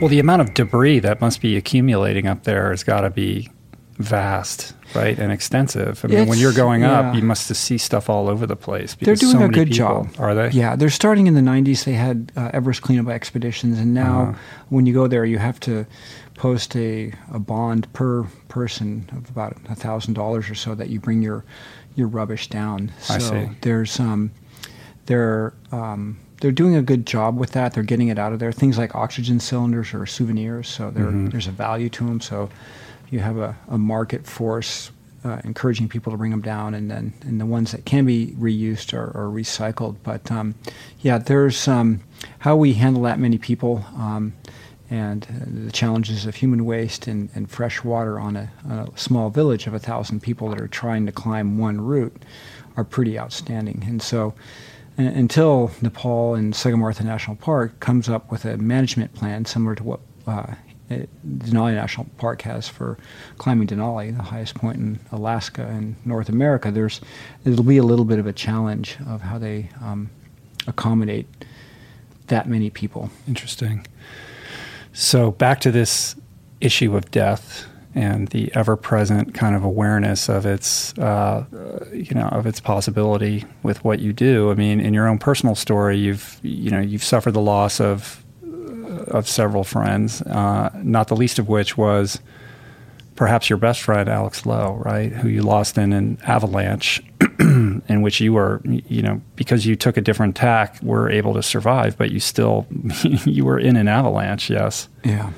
And what year was that? That was 99, right. October 5th. And in the wake of that, you ultimately ended up marrying his bride and taking in his 3 sons. And you guys have been married now for 12 years? 14 years. Yeah. And so that's a very unique and interesting experience that the film explores in some respects. But what was that like, sort of stepping into, that family and being responsible for raising those boys? It was a gift. It's been a wonderful journey. And there's sort of... Shishapangma is the one 8,000-meter peak that's entirely in Tibet. And by Tibetan culture, when there is a fatality, it's the brother that then steps in and takes care of the brother's family. And so when we were there, the guys that were helping us out, and they were like, oh my gosh. And even as we walked out of the mountains and my shoulder was in a sling and I had been banged up and cracked ribs, and they were like, we've got to take care of them. And the conversations you have a lot of these people there, they're not the volume that you and I have had in our own native tongue, our mother tongue, back and forth, and big ideas and things like this. There's always sort of simple ideas. So that might have been the foundation to it. And then coming back and being with Jenny, knowing Max, Sam, and Isaac, since Max was 2, and then being there for Sam and Isaac's birth and being with them. And that love is you put love in the equation, it's a great healing thing. And Max is with us here, and Jenny's with us here, and when we're here in Southern California, and just working on a film together, and kind of it's been a great journey to have a family in that sense, and it's a unique story, I guess. Yeah, and I think what's also, an interesting kind of thing to mine is how that impacted your perception of climbing, your risk analysis, and how you made choices about future expeditions. Because at your core, you are a climber. This is who you are. This is what you do, and you could, couldn't avoid climbing as much as you could avoid having to go to the bathroom. Like this is who you are. It's in your DNA, right? So it's this journey of reconciling that with, the fact that you're now responsible for these boys who already lost their father and this woman who already lost her husband. Does that change how you decide to tackle a climb? Certain climbs that have a higher level of objective risk, and that's walking under something with a potential to avalanche on you or ice block breaking off, and that would be but that was what killed Alex and David and Shishapangma. And so trying to avoid those type of climbs. But that being said, having made 10 trips through the icefall, that people can say, well, that's a load of malarkey. Yeah, I mean, you still went through everything. So like, all right, so what is acceptable risk? I mean, your definition is fluid and distinct from the average human being, right? Like that's a moving target. Yeah, and I've spent a lifetime understanding the mountains and what dynamics of snow and ice. And that's really the challenge in Himalayan peaks, is that you have that level of all the ice that's hanging up there, and how do you get around that? But there's and if I were to go into a surgery theater and perform a surgery, I would botch it and I would kill that person. That's an unacceptable risk analysis. Yeah, and so it's whatever you do and whatever you know best. And a good firefighter is going to know every time they step into an incident, they're going to learn more about that building. Right. And that's what we're built upon. And your experience in terms of where you are with your podcasting. Books and podcasting. That's funny. We all build on experience, and so this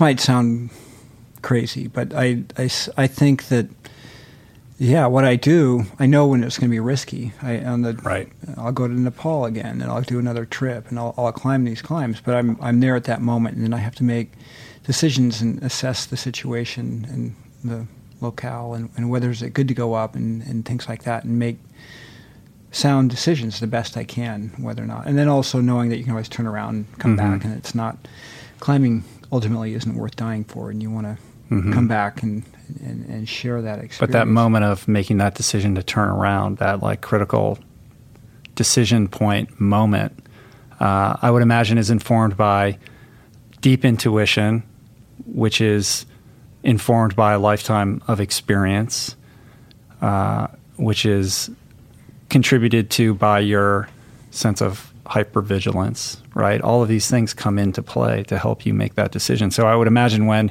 an instinct creeps up in you, like we got to go down or we keep going, that's not coming out of nowhere. That's coming out of a lifetime of doing this. Yeah. So it's a much more reliable intuition or instinct than the investment banker's instinct. Yeah, and they might be able to make sound decisions based on their experience with it. So, it goes. But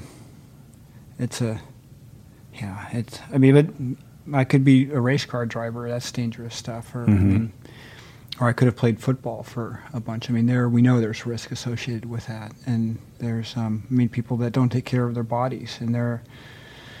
Where is that? And so, right.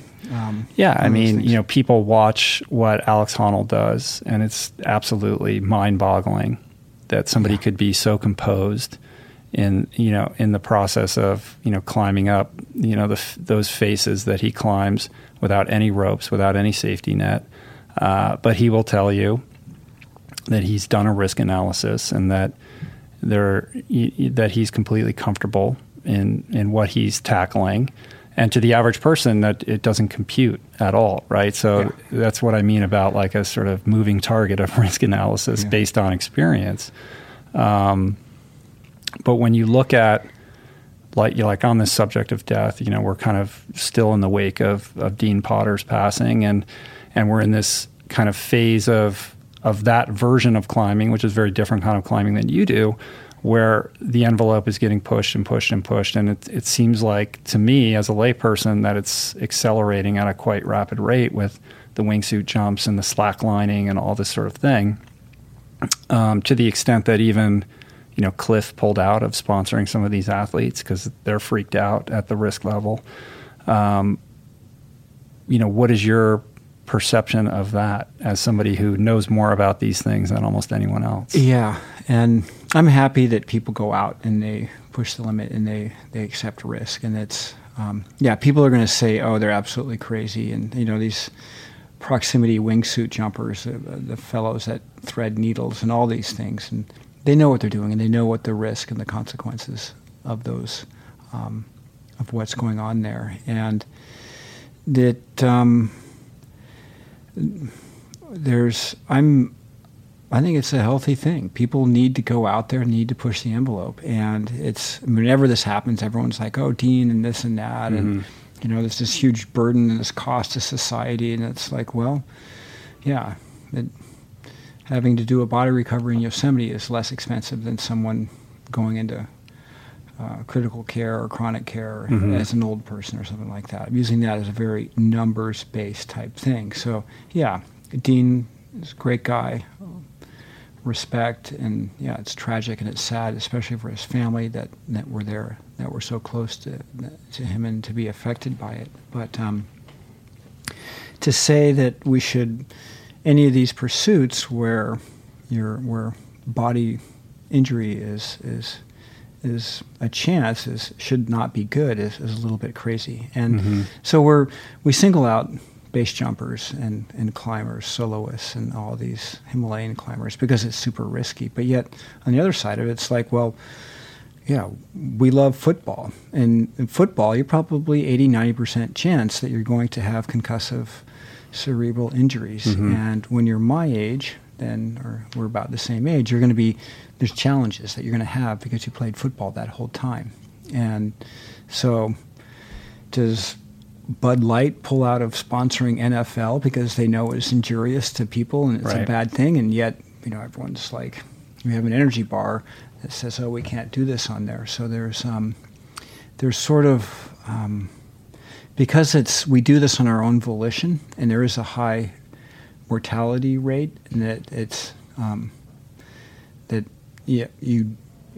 very very brutal death. Flying into the mountain, there's nothing. Well, yeah, they're spectacular. Yeah, and car wrecks. And now more and more they're being filmed because everybody's got a GoPro, and that's a whole other conversation about the sharing of these exploits and how they might fuel and inform some people taking an unacceptable level of risk to get the clip or whatever. But at the same time, this is the burden of the explorer and the pioneer. It's sort of like they've accepted that mantle, and that goes with the territory. And culturally, it's this not love-hate, but like this weird relationship where we want to see them do it, but then this weird schadenfreude when something bad happens, and then we have to have a cultural regrouping where we say we can't do this anymore. Yeah. You know what I mean? Like, we love our heroes, but we like to then attack them or criticize them as well.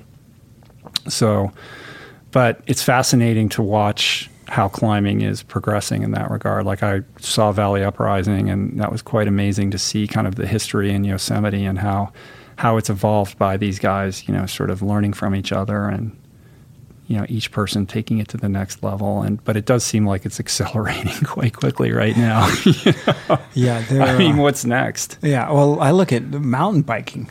It's it was sort of like, remember the coaster bikes with the reverse brake? Yeah. And you'd do a skid turn around the trees, and that was like mountain biking. And now riding these spines and well, Danny McCaskill, what he does in those movies, it's unbelievable. Yeah. So it's and I'm happy for it.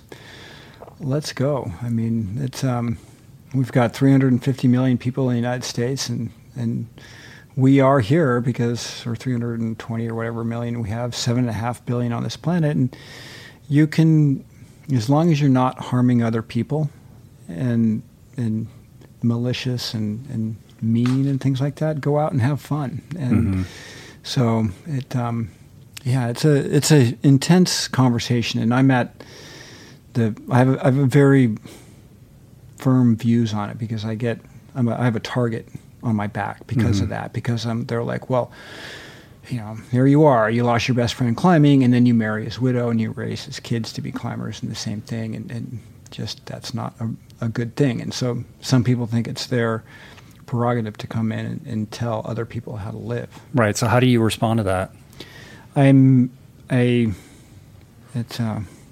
Well, there's one way you can say it. Opinions are like toothbrushes. Everyone has their own toothbrush. So you don't necessarily want to share them. But there's air of I generally don't. I mean, I don't engage. I don't engage because it just doesn't. It doesn't.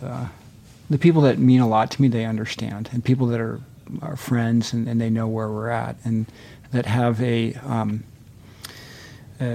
meaningful life. They understand that, and there's a meaningful life by my standards. People that have the same value set, and and you understand why we go out and do these things and what's important in life, and perhaps many of the listeners out there do too. So.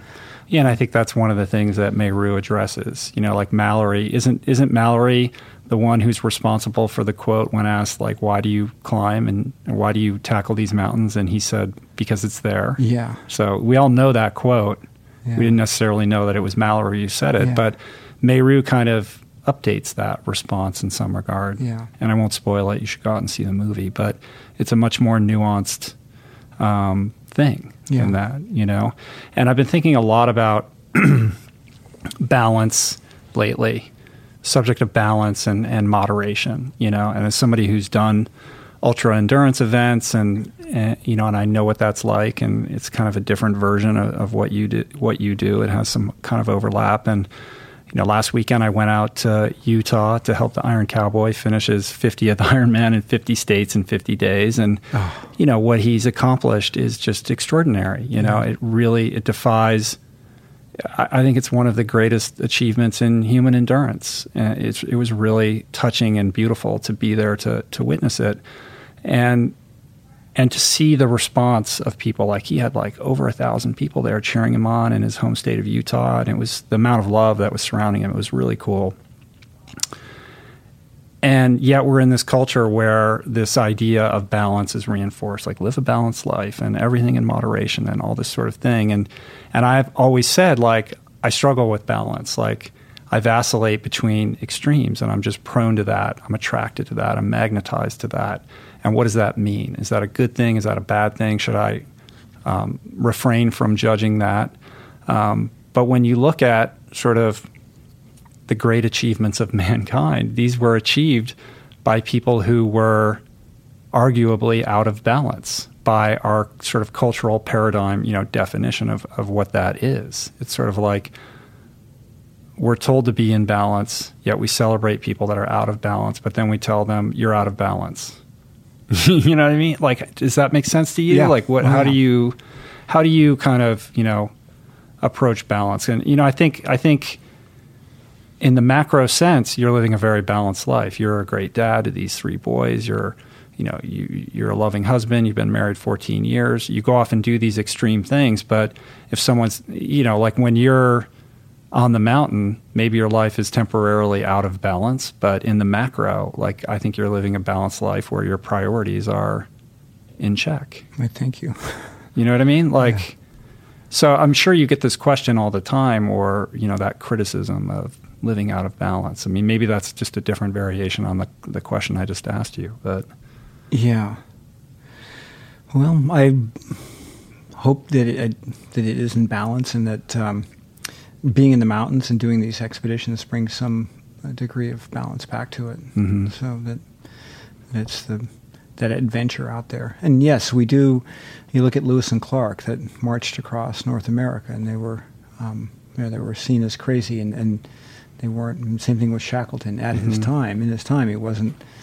When he came back, not having made it across Antarctica in 1917, and he became a hero later in life. So we're, it's one of those things, public figures. It's a different. Well, I also think that because being a climber is who you are and climbing is what you do, that when you're climbing, you are in your bliss. So you are balanced in that regard. Like you are grounded and present, and you are the best version of yourself when you are engaged in doing that, because that's what you love to do. And if people can find that in whatever they do, and whether it's becoming the best barista that makes the most perfect flowers on the foam, or the best chess player or artist, or when people have a sense of purpose and a drive in what they want to do, that is probably the most important thing. And a lot of people that I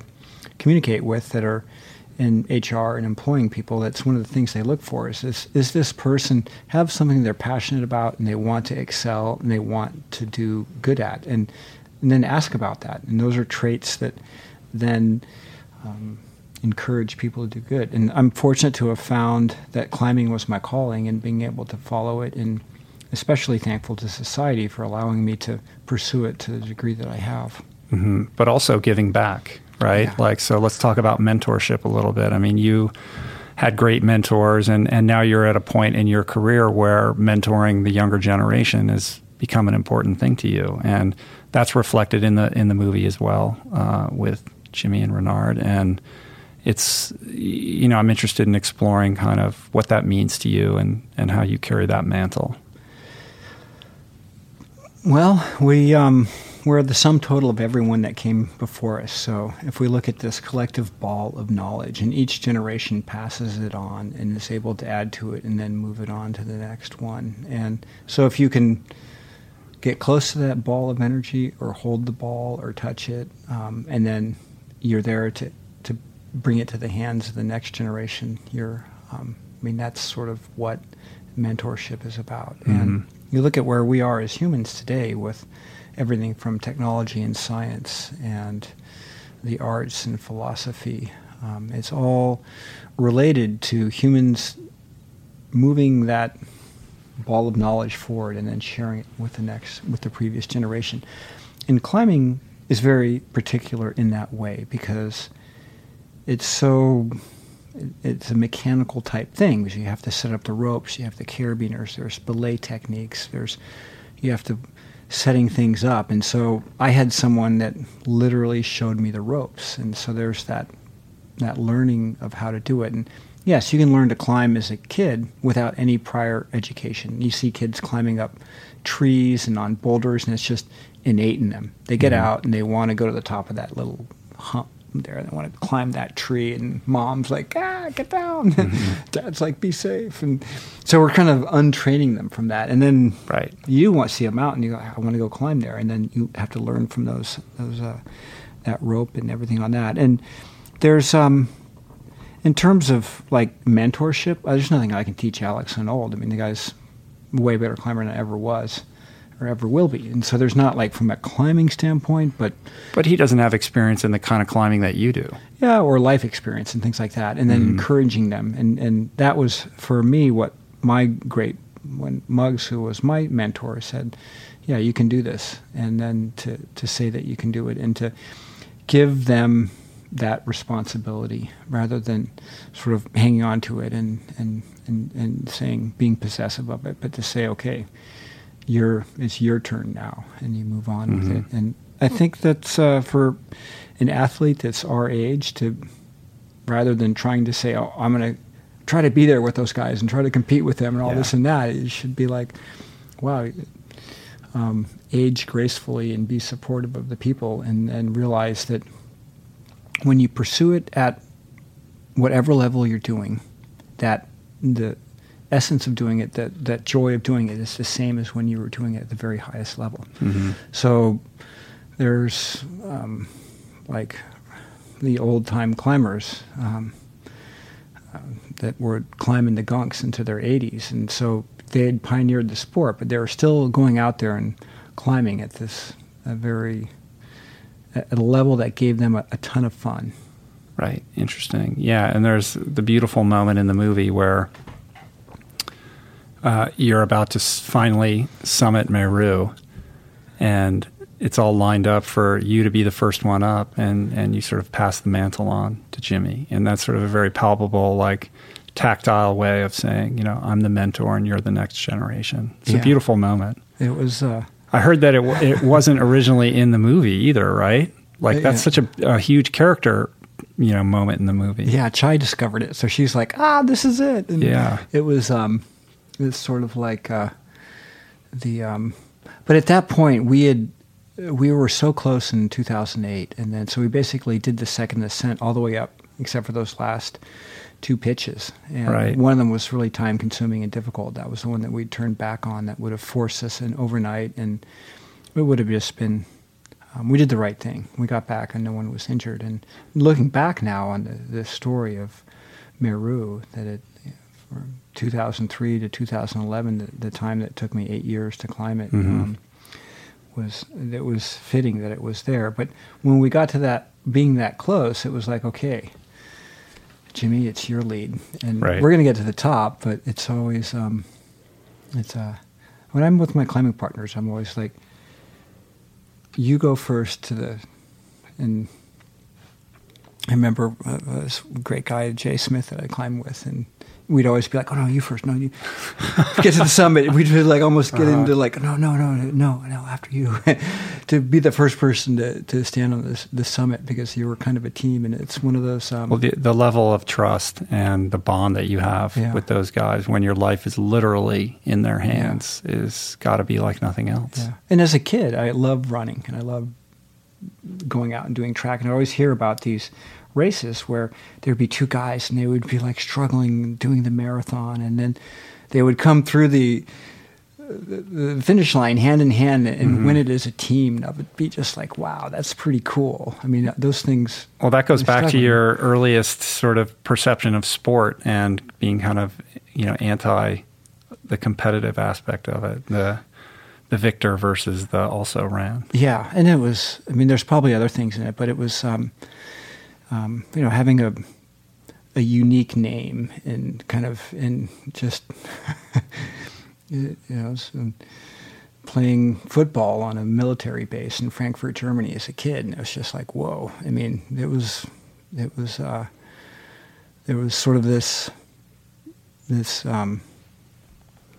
I didn't respond. It just was difficult. The bullying that went on there as a kid, I was like, oh, so I'm going to do the opposite whenever I see someone that I can lend a hand or help out to, or even I think it changed my life because I wasn't the one that I had to be, and maybe it changed who I am, but it was just, I sort of was like, oh, this isn't.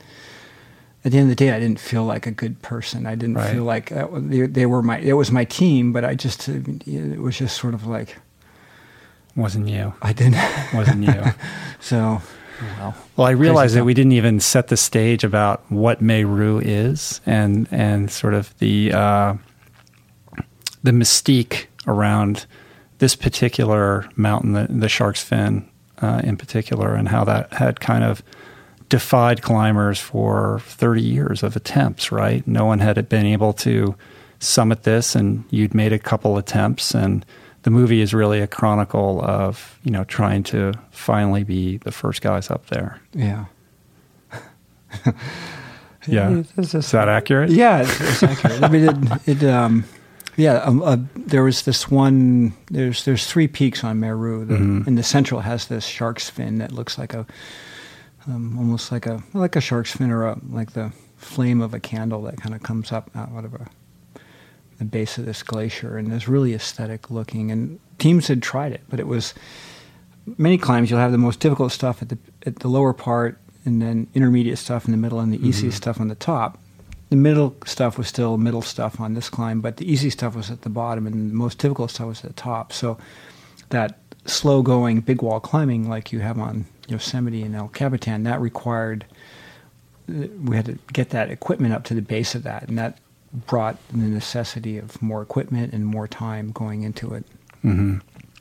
One of the themes that kind of comes across is your approach to climbing in terms of perceiving the long game, right? Like not rushing things, being able to have a responsible level of patience and, knowing when to back down. And that goes back into acceptable risk, but always having the long game in mind.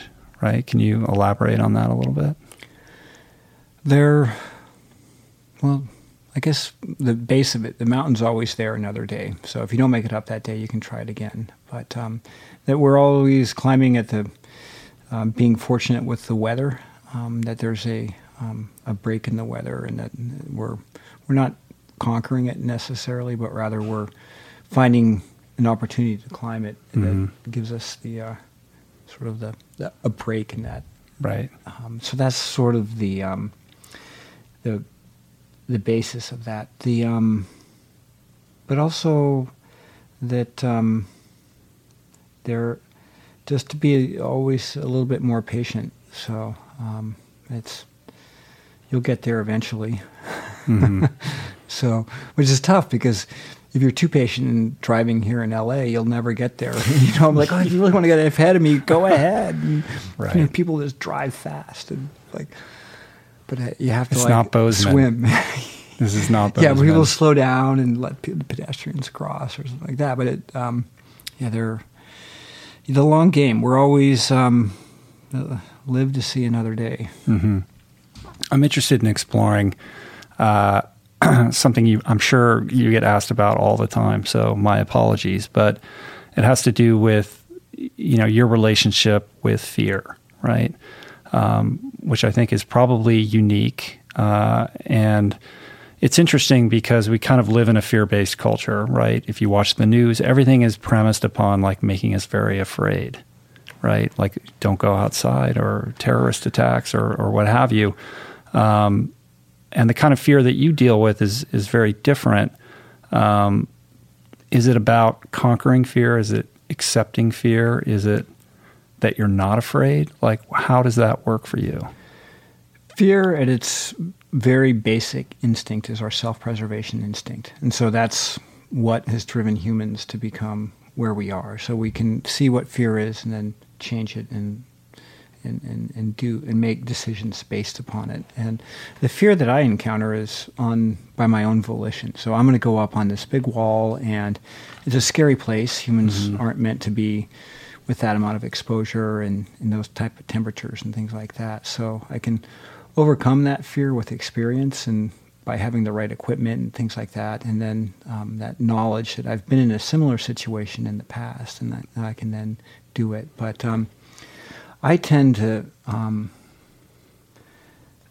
very accepting of humans, so I'm not like, oh, this is a rough part of town, I should be afraid. I'll be like, okay, I'm here and I have good intent. I'm not trying to do anything, and I've never had any problems with that. And maybe I'm naive or something like that.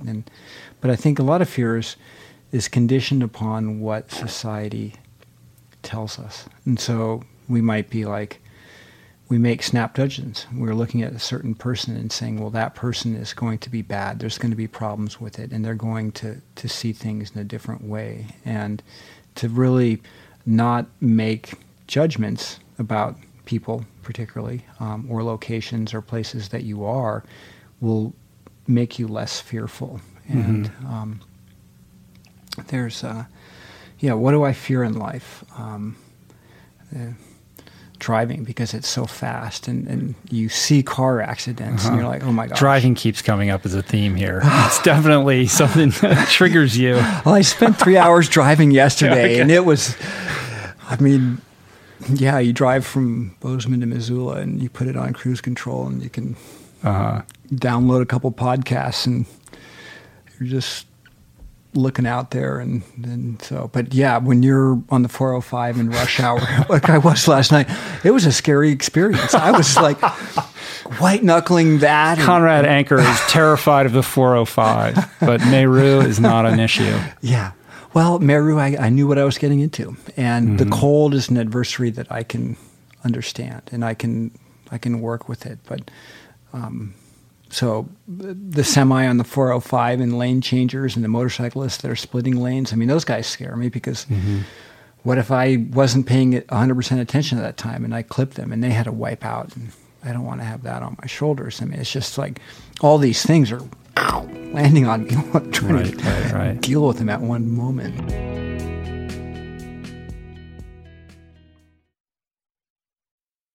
What is the meaning of life? What happens when we die? What is our purpose here? If, like me, you ponder these delicious existential questions, I have got just the thing for you.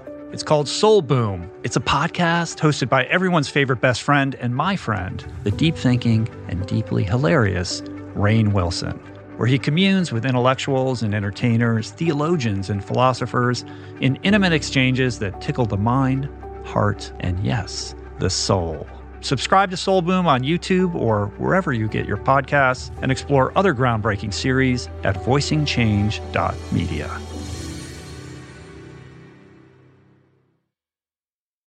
You are listening to this podcast because you care about improving your health and your well-being. But this quest is incomplete if you have yet to add my friend Dr. Rangan Chatterjee's Feel Better, Live More podcast into your listening quiver. An RRP favorite and someone I'm personally quick to call when I'm in need of good advice. From nutrition to mindset, fitness, and relationships, each episode is packed with the tools you need to become the architect of your health. Subscribe to Feel Better, Live More, available wherever you get your podcasts, and explore other groundbreaking series at voicingchange.media. There are certain rare people who have a powerful voice and know how to use it. My friend Amanda de Cadenet is one such human. The podcast is called The Conversation because it is the conversation. A groundbreaking series of raw and honest exchanges on the issues that matter most. Mental health, sex, politics, ambition, gender roles, and more. Listen to The Conversation wherever you get your podcasts and explore other groundbreaking series at voicingchange.media.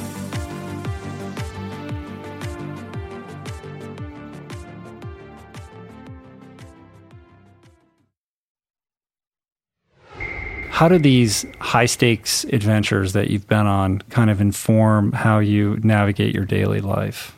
You know, I think somebody might say, "Well, you're so used to this extreme level of excitement that the rest of your life might be boring." But I have a feeling that that's not the case. No, it's things. If you most of these expeditions, the ones that I've done with Jimmy, like walking across Tibet, and you end up running out of food. So it's like, okay.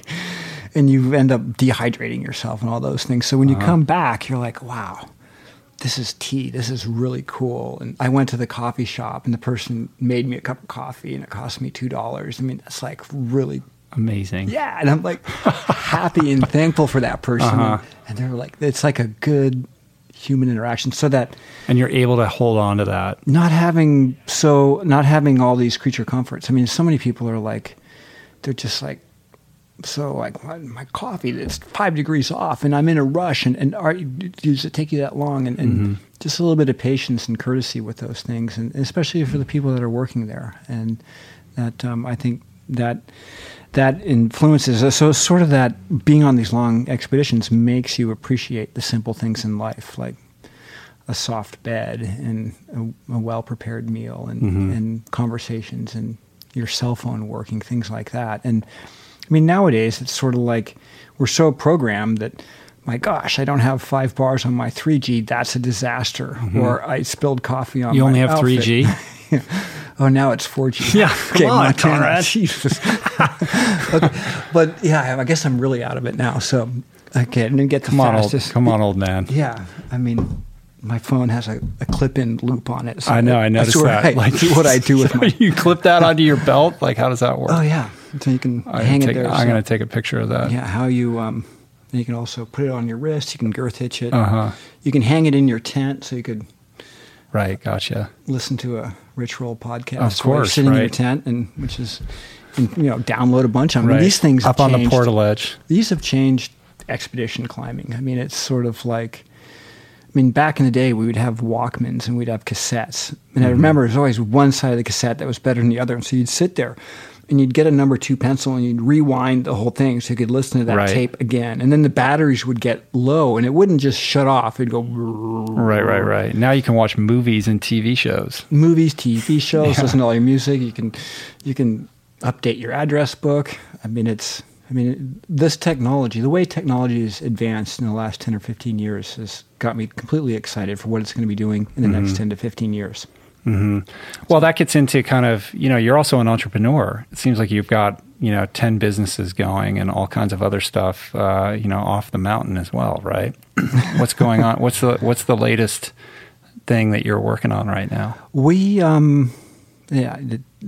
if you have ideas, follow your ideas. And so I'm kind of an idea person. I get people excited about them, and then I want to get them rolling on that idea, and we build them together. But in working with meeting various people from various disciplines, and so Bruce Johnson, who's a research clinician from the Mayo Clinic in Rochester, Minnesota, he and I were in Everest together in 2012, and then working with another fellow, Alex Phillip, out of Missoula, Montana, who's a data, and another fellow, Stephen Marshall, who's out of London, San Francisco area. And so coming together with these different ideas that we can then pulling into different areas. And what we're working on now is this, our working title on this is working group. Is Medalist, which is medical data and lifestyle. And so if we have each of these three different Medalist, so there's so it's just an acronym. Right, I gotcha. So I pulled them all together. So we have we're looking at the health of the people in the United States. So what we're talking about now is health, where people are, how they're staying healthy, and the cost to it. So Alex is a data guy, and so he works with big data. So he's from a GIS background, and so they've done mapping and things like that. And then now that we can keep adding layers and layers of data, so you can add in stuff from the census, you can add in stuff, data from the Center for Disease Control and Prevention, and you can look at all these different areas and then kind of figure out the health of individuals. And it comes down to where you live, down to so if you are... Again, another sort of blue zones analogy. It is. And so working with that and trying to tie in with what Dan Beutner's been working on with that. So it's, again, extrapolating on that. So they're able to look at, say, if you are in an area that is downwind of an oil refinery, you're going to be that much more likely to have melanoma. If you live in East LA and this is your demographic and you live in a food desert, your risk of type 2 diabetes is going to be that much greater. And so breaking it down into each of these individual areas, and you can look at it county by county in the United States of where people are healthy and what they're not doing. And so taking that information, and then there's sort of that's the data part of it. So we can look at macro data, which is big amounts of data that looks at every level of where people are, where they're healthy, what they're doing in society. And then you have the micro data, which is the data that you would get off, say, of a fitness watch or your own medical test that tells you on a day-to-day basis how healthy you are. And that's improving all the time, because you can look on your... Right. You can track what you're eating on your phone and be more aware of that. And the more aware of it that you are. So trying to combine big data, micro data, macro and micro data on that. So that's the data and then there's the medical component of this, and that is the hospitals, which are the providers. There's the insurance companies, which are the payers, and then there's pharma, which is the other part of that. And then the third component of it is lifestyle, and that's where guys like you and I fit in, because we're out there as proponents for a healthy lifestyle. What are we going to do to get healthier and be healthier? And so having read Dan's book, having met Dan at a conference and interacted with him, great guy, kind of like I'm fascinated by that. So he's taking data. He's not just saying, oh, I heard about families that live in Georgia over in the Caucasus that eat yogurt that live to be 120. He's actually gone down and mined the data and knows exactly where they are, and then trying to pull that out. And some of your podcasts are about those linking data. The guy that says, okay, there's more PhDs in Switzerland, they eat more chocolate. So if you eat chocolate, you're going to be smarter. Like, let's get really focused on this and looking at it. So then working with our group that we have there, and we sort of meet in a way that we're just brainstorming. We're not trying to sell anything to anyone like that, but how can we bend the curve on the health of people? And so the lifestyle part of it is where we get out and we exercise. We encourage people to live a healthy life, to eat healthier, to be more mindful of what they're doing to their bodies. And then the other part of the lifestyle is that it does come into our society, which is governed by government, and that is run by politics. So you have an example in New York City where they say the 72-ounce drinks, there's something... We have to sue that, and some people have to change that. There's too much sugar in there, and so other people are saying you're taking away the right to be in that point. So, bringing all of those groups together and then brainstorming on ways that we can help create a healthier society. That's kind of our That's a big lofty goal. It's a big lofty goal, but it's a worthy one. Yeah, and if someone's got it, and we have fun with it, and it's really it's neat to see to engage all these different areas, and so they're. Yeah, it's interesting. I mean, it's really similar to what Dan's doing with his Blue Zones projects and how he goes into these cities, because he'll tell you, and he probably said to you, like, the best way to help people is to change their environment. So when you look at, for example, the example you used, an East LA neighborhood that's a food desert, well, we now realize that the incidence of type 2 diabetes there is because it's a food desert. So how do we change that? Yeah. We're not going to get all these people to move, and they can all go see Meru and be inspired, but is that going to translate into them changing their habits? Like, that's a harder thing. You know what I mean? But if you can surround them with healthier options that are at an arm's length away, or build bike paths, or I don't know, certain kinds of things that are in the environment that kind of foster a healthier lifestyle is the way that you're going to ultimately get these communities to improve. And the harsh reality is that people respond to economic incentive.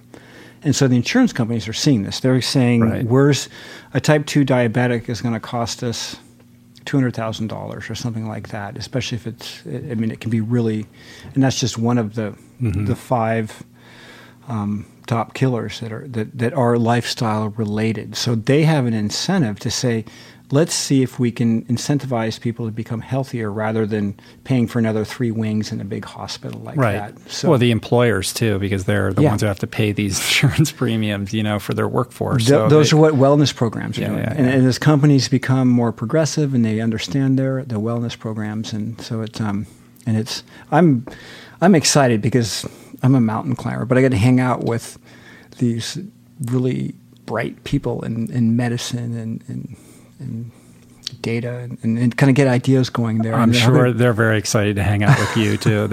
You're probably the coolest guy that they get to hang out with. I brought the basketball. All right, so a couple questions I want to ask you before we wrap it up. The first one is, in raising these 3 boys, what are the values that are most important to you that you instill in them as they mature into men? I guess as a sense of decency and compassion for other humans is the end goal that we want to have with raising the children, Jenny and I. So to be kind and generous to other people, and so that's a good foundation for that. And as a parent, to get there, there's expectations and boundaries. So, and I've set them on myself. And so, what are those expectations and boundaries? And everyone has a different set of them. And with our boys, our expectations is that you'll play an instrument in high school, you'll learn a second language in high school, and you'll graduate university. And so they get those 3 things done. I think they'll have those, and we're fortunate to be able to do that. Not everyone has that ability. I realize that, and I don't want to sound like I don't want to sound pompous. I want to sound grounded. I got you. Those are the values, and that's what's important to us. The instrument thing, though, because you were a trumpet player and your dad was a trumpet player, right? Yeah. So music. Yeah, there's a sense of tenacity and repetition, practice, and then language and music. They build neural pathways that we now understand that are beneficial. So, and maybe computer games are doing the same things. They're still out there, but the computer games are kind of more of a treat. They're kind of like a soft serve ice cream cone. They're not really like you've got to go learn a second language. So, have any of your boys discovered like that passion that's going to fuel their life yet? Do they know what they want to do and be? Yeah, Max is the oldest, and he's a photographer and a videographer, and he's really enjoying that in the outdoor space. And so not as an athlete as Alex and I am, but more in sort of the sharing the story and doing things. He loves that. Sam is going into his senior year as a film student at Montana State, so he loves stop animation and making movies and those kind of things. And Isaac is a freshman at Western Washington in Bellingham with a keen interest in the natural sciences and ecology. So they're that's cool. So they all have a pretty good idea of what they're interested in. They want to do something that's really that's good. Mm-hmm. And if they wanted to, well, good job. Lounge around and eat potato chips, I would find joy in that. I wouldn't want to be too harsh on them, but I guess I'm a taskmaster. Are you a little bit of a hard ass or no? I think so. Are you? I mean, my fellow teammates joke about it, and I'm on expedition, and I'm that way with myself, and there's as when those formative years, the boundaries and expectations, I think, are two key parts to parenting and that you can understand that, and so there's certain things, so it doesn't come as a surprise, and you want to get your children set to when they eventually go out into society, that you have to earn your keep. It's hard work out there. Not everyone's going to be friendly, but if you're friendlier, you'll have better luck, and you might be happier at it. So, if you could go back in time and give a 20-year-old Conrad Anker a little piece of advice based upon what you've learned, what would that be? It would be probably do more stretching and more yoga. That's it? Well, there's probably other bigger, deeper philosophically, things. maybe. Philosophically. We could all stretch a little more. Yeah. I mean, yoga is great. I mean, it's just... But in the breathing aspect of it, probably in your 20s, as a young person, you're kind of self-absorbed. I mean, the world is about you. You don't realize that your impact with other people and things like that. So, and that comes with that knowledge, that wisdom comes with experience and age. And some people are born with it, and some people have it through circumstance and experiences that have changed them. If you got a tap on your shoulder by the next president, said, "Conrad, I'd like you to be Secretary of the Interior." As somebody who's more in touch with our natural resources and our natural environment, if you were given that kind of responsibility over managing our resources, what do you think? What do you think needs us to? Where do you think our attention should be focused? Well, hats off first to Sally Jewell. She's doing a great job as Secretary of the Interior, and she comes from a recreation background. And she manages, her department and team manages more land in the United States than anyone along those lines. But the challenge is when in the interior is that you have national forests and you have BLM land, you have public land that has resources on them, and how do we look at those various the assets that are held within those lands, whether it's timber, coal, or natural gas. Those are the sort of the three peak ones that were there. And yes, we need to have energy to run our society, and these microphones are powered by it, and we can't escape that. And the first step to understanding energy consumption is knowing that we consume it and at what level, and trying to be mindful of that. But some of the other ways that we would see the price that we pay for carbon fuel here as citizens of the United States is below the market value in the rest of the world. So I go to Nepal, and it's a poor landlocked country. They have no coal or natural gas. They have some hydro. And what is the price of gasoline for their vehicles? It's about 4 times what we pay here. So that influences their decisions and how they do that. And so, again, it comes back to what we were mentioning about the market economy affecting change within people. We look at Hawaii, where electricity is something far more expensive than it is here on the mainland United States, that because all the the carbon that's used to generate that electricity has to be imported. So all of a sudden, solar is very cost effective. So as the price of conventional electricity rises and the price of alternative energy, wind, solar, and hydro drops, hydro is more fixed than those other two because the technology is continually improving, then it becomes more of a, it's a different change. And so if I had that job, and I wouldn't want it. Yeah, it can't be an easy job. Yeah, you have a lot of people that you're trying to keep happy, and it's a lot of respect for anyone that works in the government. And I always thank people that work in the government rather than being antagonistic and angry at them. But finding that point where we can address that energy consumption is sort of the key thing that we need to get our as a country in the United States, and that's when we're something like 7% of the world's population, yet we consume about 30% of the world's resources. Although China emits more CO2 than we do, we are per capita far more.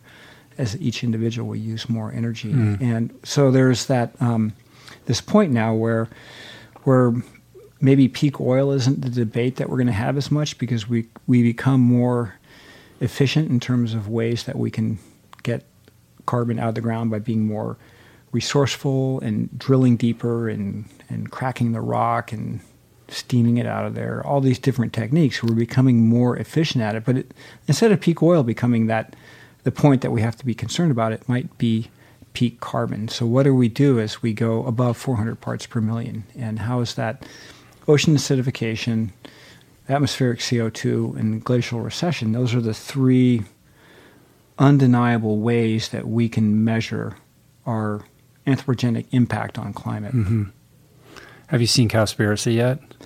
Cowspiracy. It's a documentary. Cowspiracy. I'm familiar. I haven't seen it, but it's about the methane. Yeah. Actually, I think I got a DVD in my car. I'll give it to you. But it basically is looking at that very issue through the prism of the impact of animal agriculture on the environment and really evaluating, the extent to which that's kind of the elephant in the room that no one's talking about. Yeah. But it really is having a devastating impact on everything from desertification, rainforest destruction, ocean pollution, you name it, carbon emissions through the roof, all those sorts of things. But I think you'd be interested in checking it out. Yeah, that's, and thanks to you for inspiring a healthier lifestyle. So since I've gotten to know you, I've changed my, that's a cool thing. Oh, cool, man. That's good to hear. Thank you. But, you're quite the inspirational figure, and I hope that you continue doing what you do. I think you inspire a lot of people, and your message is very powerful. And so I think the way to close it down is just to maybe have you share a few words for somebody who's out there who perhaps is yearning for a little bit more adventure or outdoors in their life, but they're stuck. They're sitting in their cubicle, they're at work right now listening to this, wishing they were outdoors, but that person who just has trouble taking that first step. Yeah. Well, wherever you are, probably in North America where you're listening to this, or if you're in Europe, or pretty much anywhere, there is some degree of nature close by. You can always find a place that has trees and plants and things that the random beauty of nature. And so you're in a cubicle, you're in this human right angle construct. There's plastic, there's steel, there's concrete, and it's even like the tablecloth here has right angles, and everything is built into that. And when you go outdoors and you go for a run on the trail, even the trail and the dirt on it is chaos. It's random. And then there's the trees and all that. And that's knowing that wilderness, this might not be wilderness, but that nature is there, can rejuvenate your soul and make you happy. So start out by going for a walk, go for a run, check out the climbing gym, because that'll help you understand what climbing is. Go visit a cliff. But don't fall off the cliff, though. Don't fall off the cliff, but challenge yourself. But yeah, instead of instead of doing something that you've always done, do something that challenges yourself, and let that that fear of that grip of anxiety in your stomach saying, I can't do this, let that be your motivator. Mm-hmm. And as you say, be good, be kind, and be happy. Be happy, right? Yeah, that's my that's your mantra. Yeah, so I like to share it with people. So because goodness leads to kindness, and kindness plus goodness equals happiness. So, but it's nothing I created. I mean, it's out there. There's people that are there. So, thank you, man. Rich. Yeah, thank you so much, man. This is a joy and a pleasure and an honor. It was really great to talk to you. You inspire me every day, and I love following your journey online as it continues to unfold. And I'm really excited for everybody to see this movie and learn more about not just climbing, but your life, and kind of have that own dialogue with themselves about challenging themselves. So it's going to be cool, man. You're in for a good ride when this movie comes out, I think. It's going to be cool. Oh, thank you. So if you're digging on Conrad, the best place to check him out, conradanker.com. And his Instagram feed is epic. It's at Conrad_Anker, right? Anywhere else to check you out? Yeah. Those are, yeah. That's the main thing, right? Yeah. There's Facebook and those things. But, right. Yeah, Instagram's a great community. Yeah. Pictures. And yeah, your feed's amazing. I love it. So cool. All right, man. Well, come back and talk to me again. We'll talk soon. Will you do that? Yeah. All right, man. Thanks so much. Peace. Plants.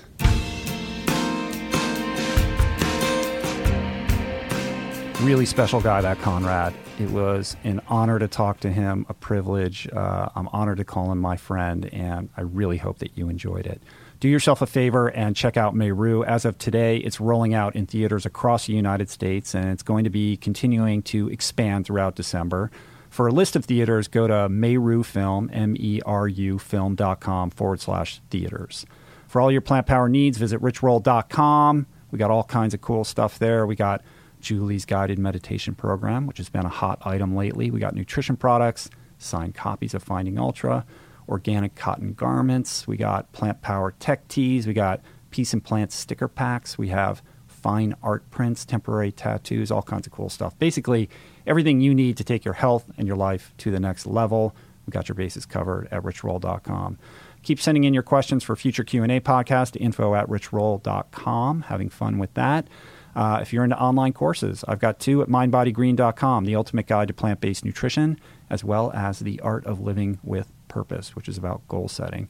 They're both multiple hours of streaming video content and online community. Really proud of these courses, very affordably priced. Just go to mindbodygreen.com, click on video courses, and you can find out much more information about them there. Thank you, everybody, for supporting the show. It really means a lot to me. Thank you for sharing it with your friends and on social media. I really appreciate all of that. And thank you for using the Amazon banner ad at richroll.com for all your Amazon purchases. Have a great week, everybody, and I'll see you back in a couple days with another episode of the RRP. Keep rocking. Peace. Plants. I'm out of here.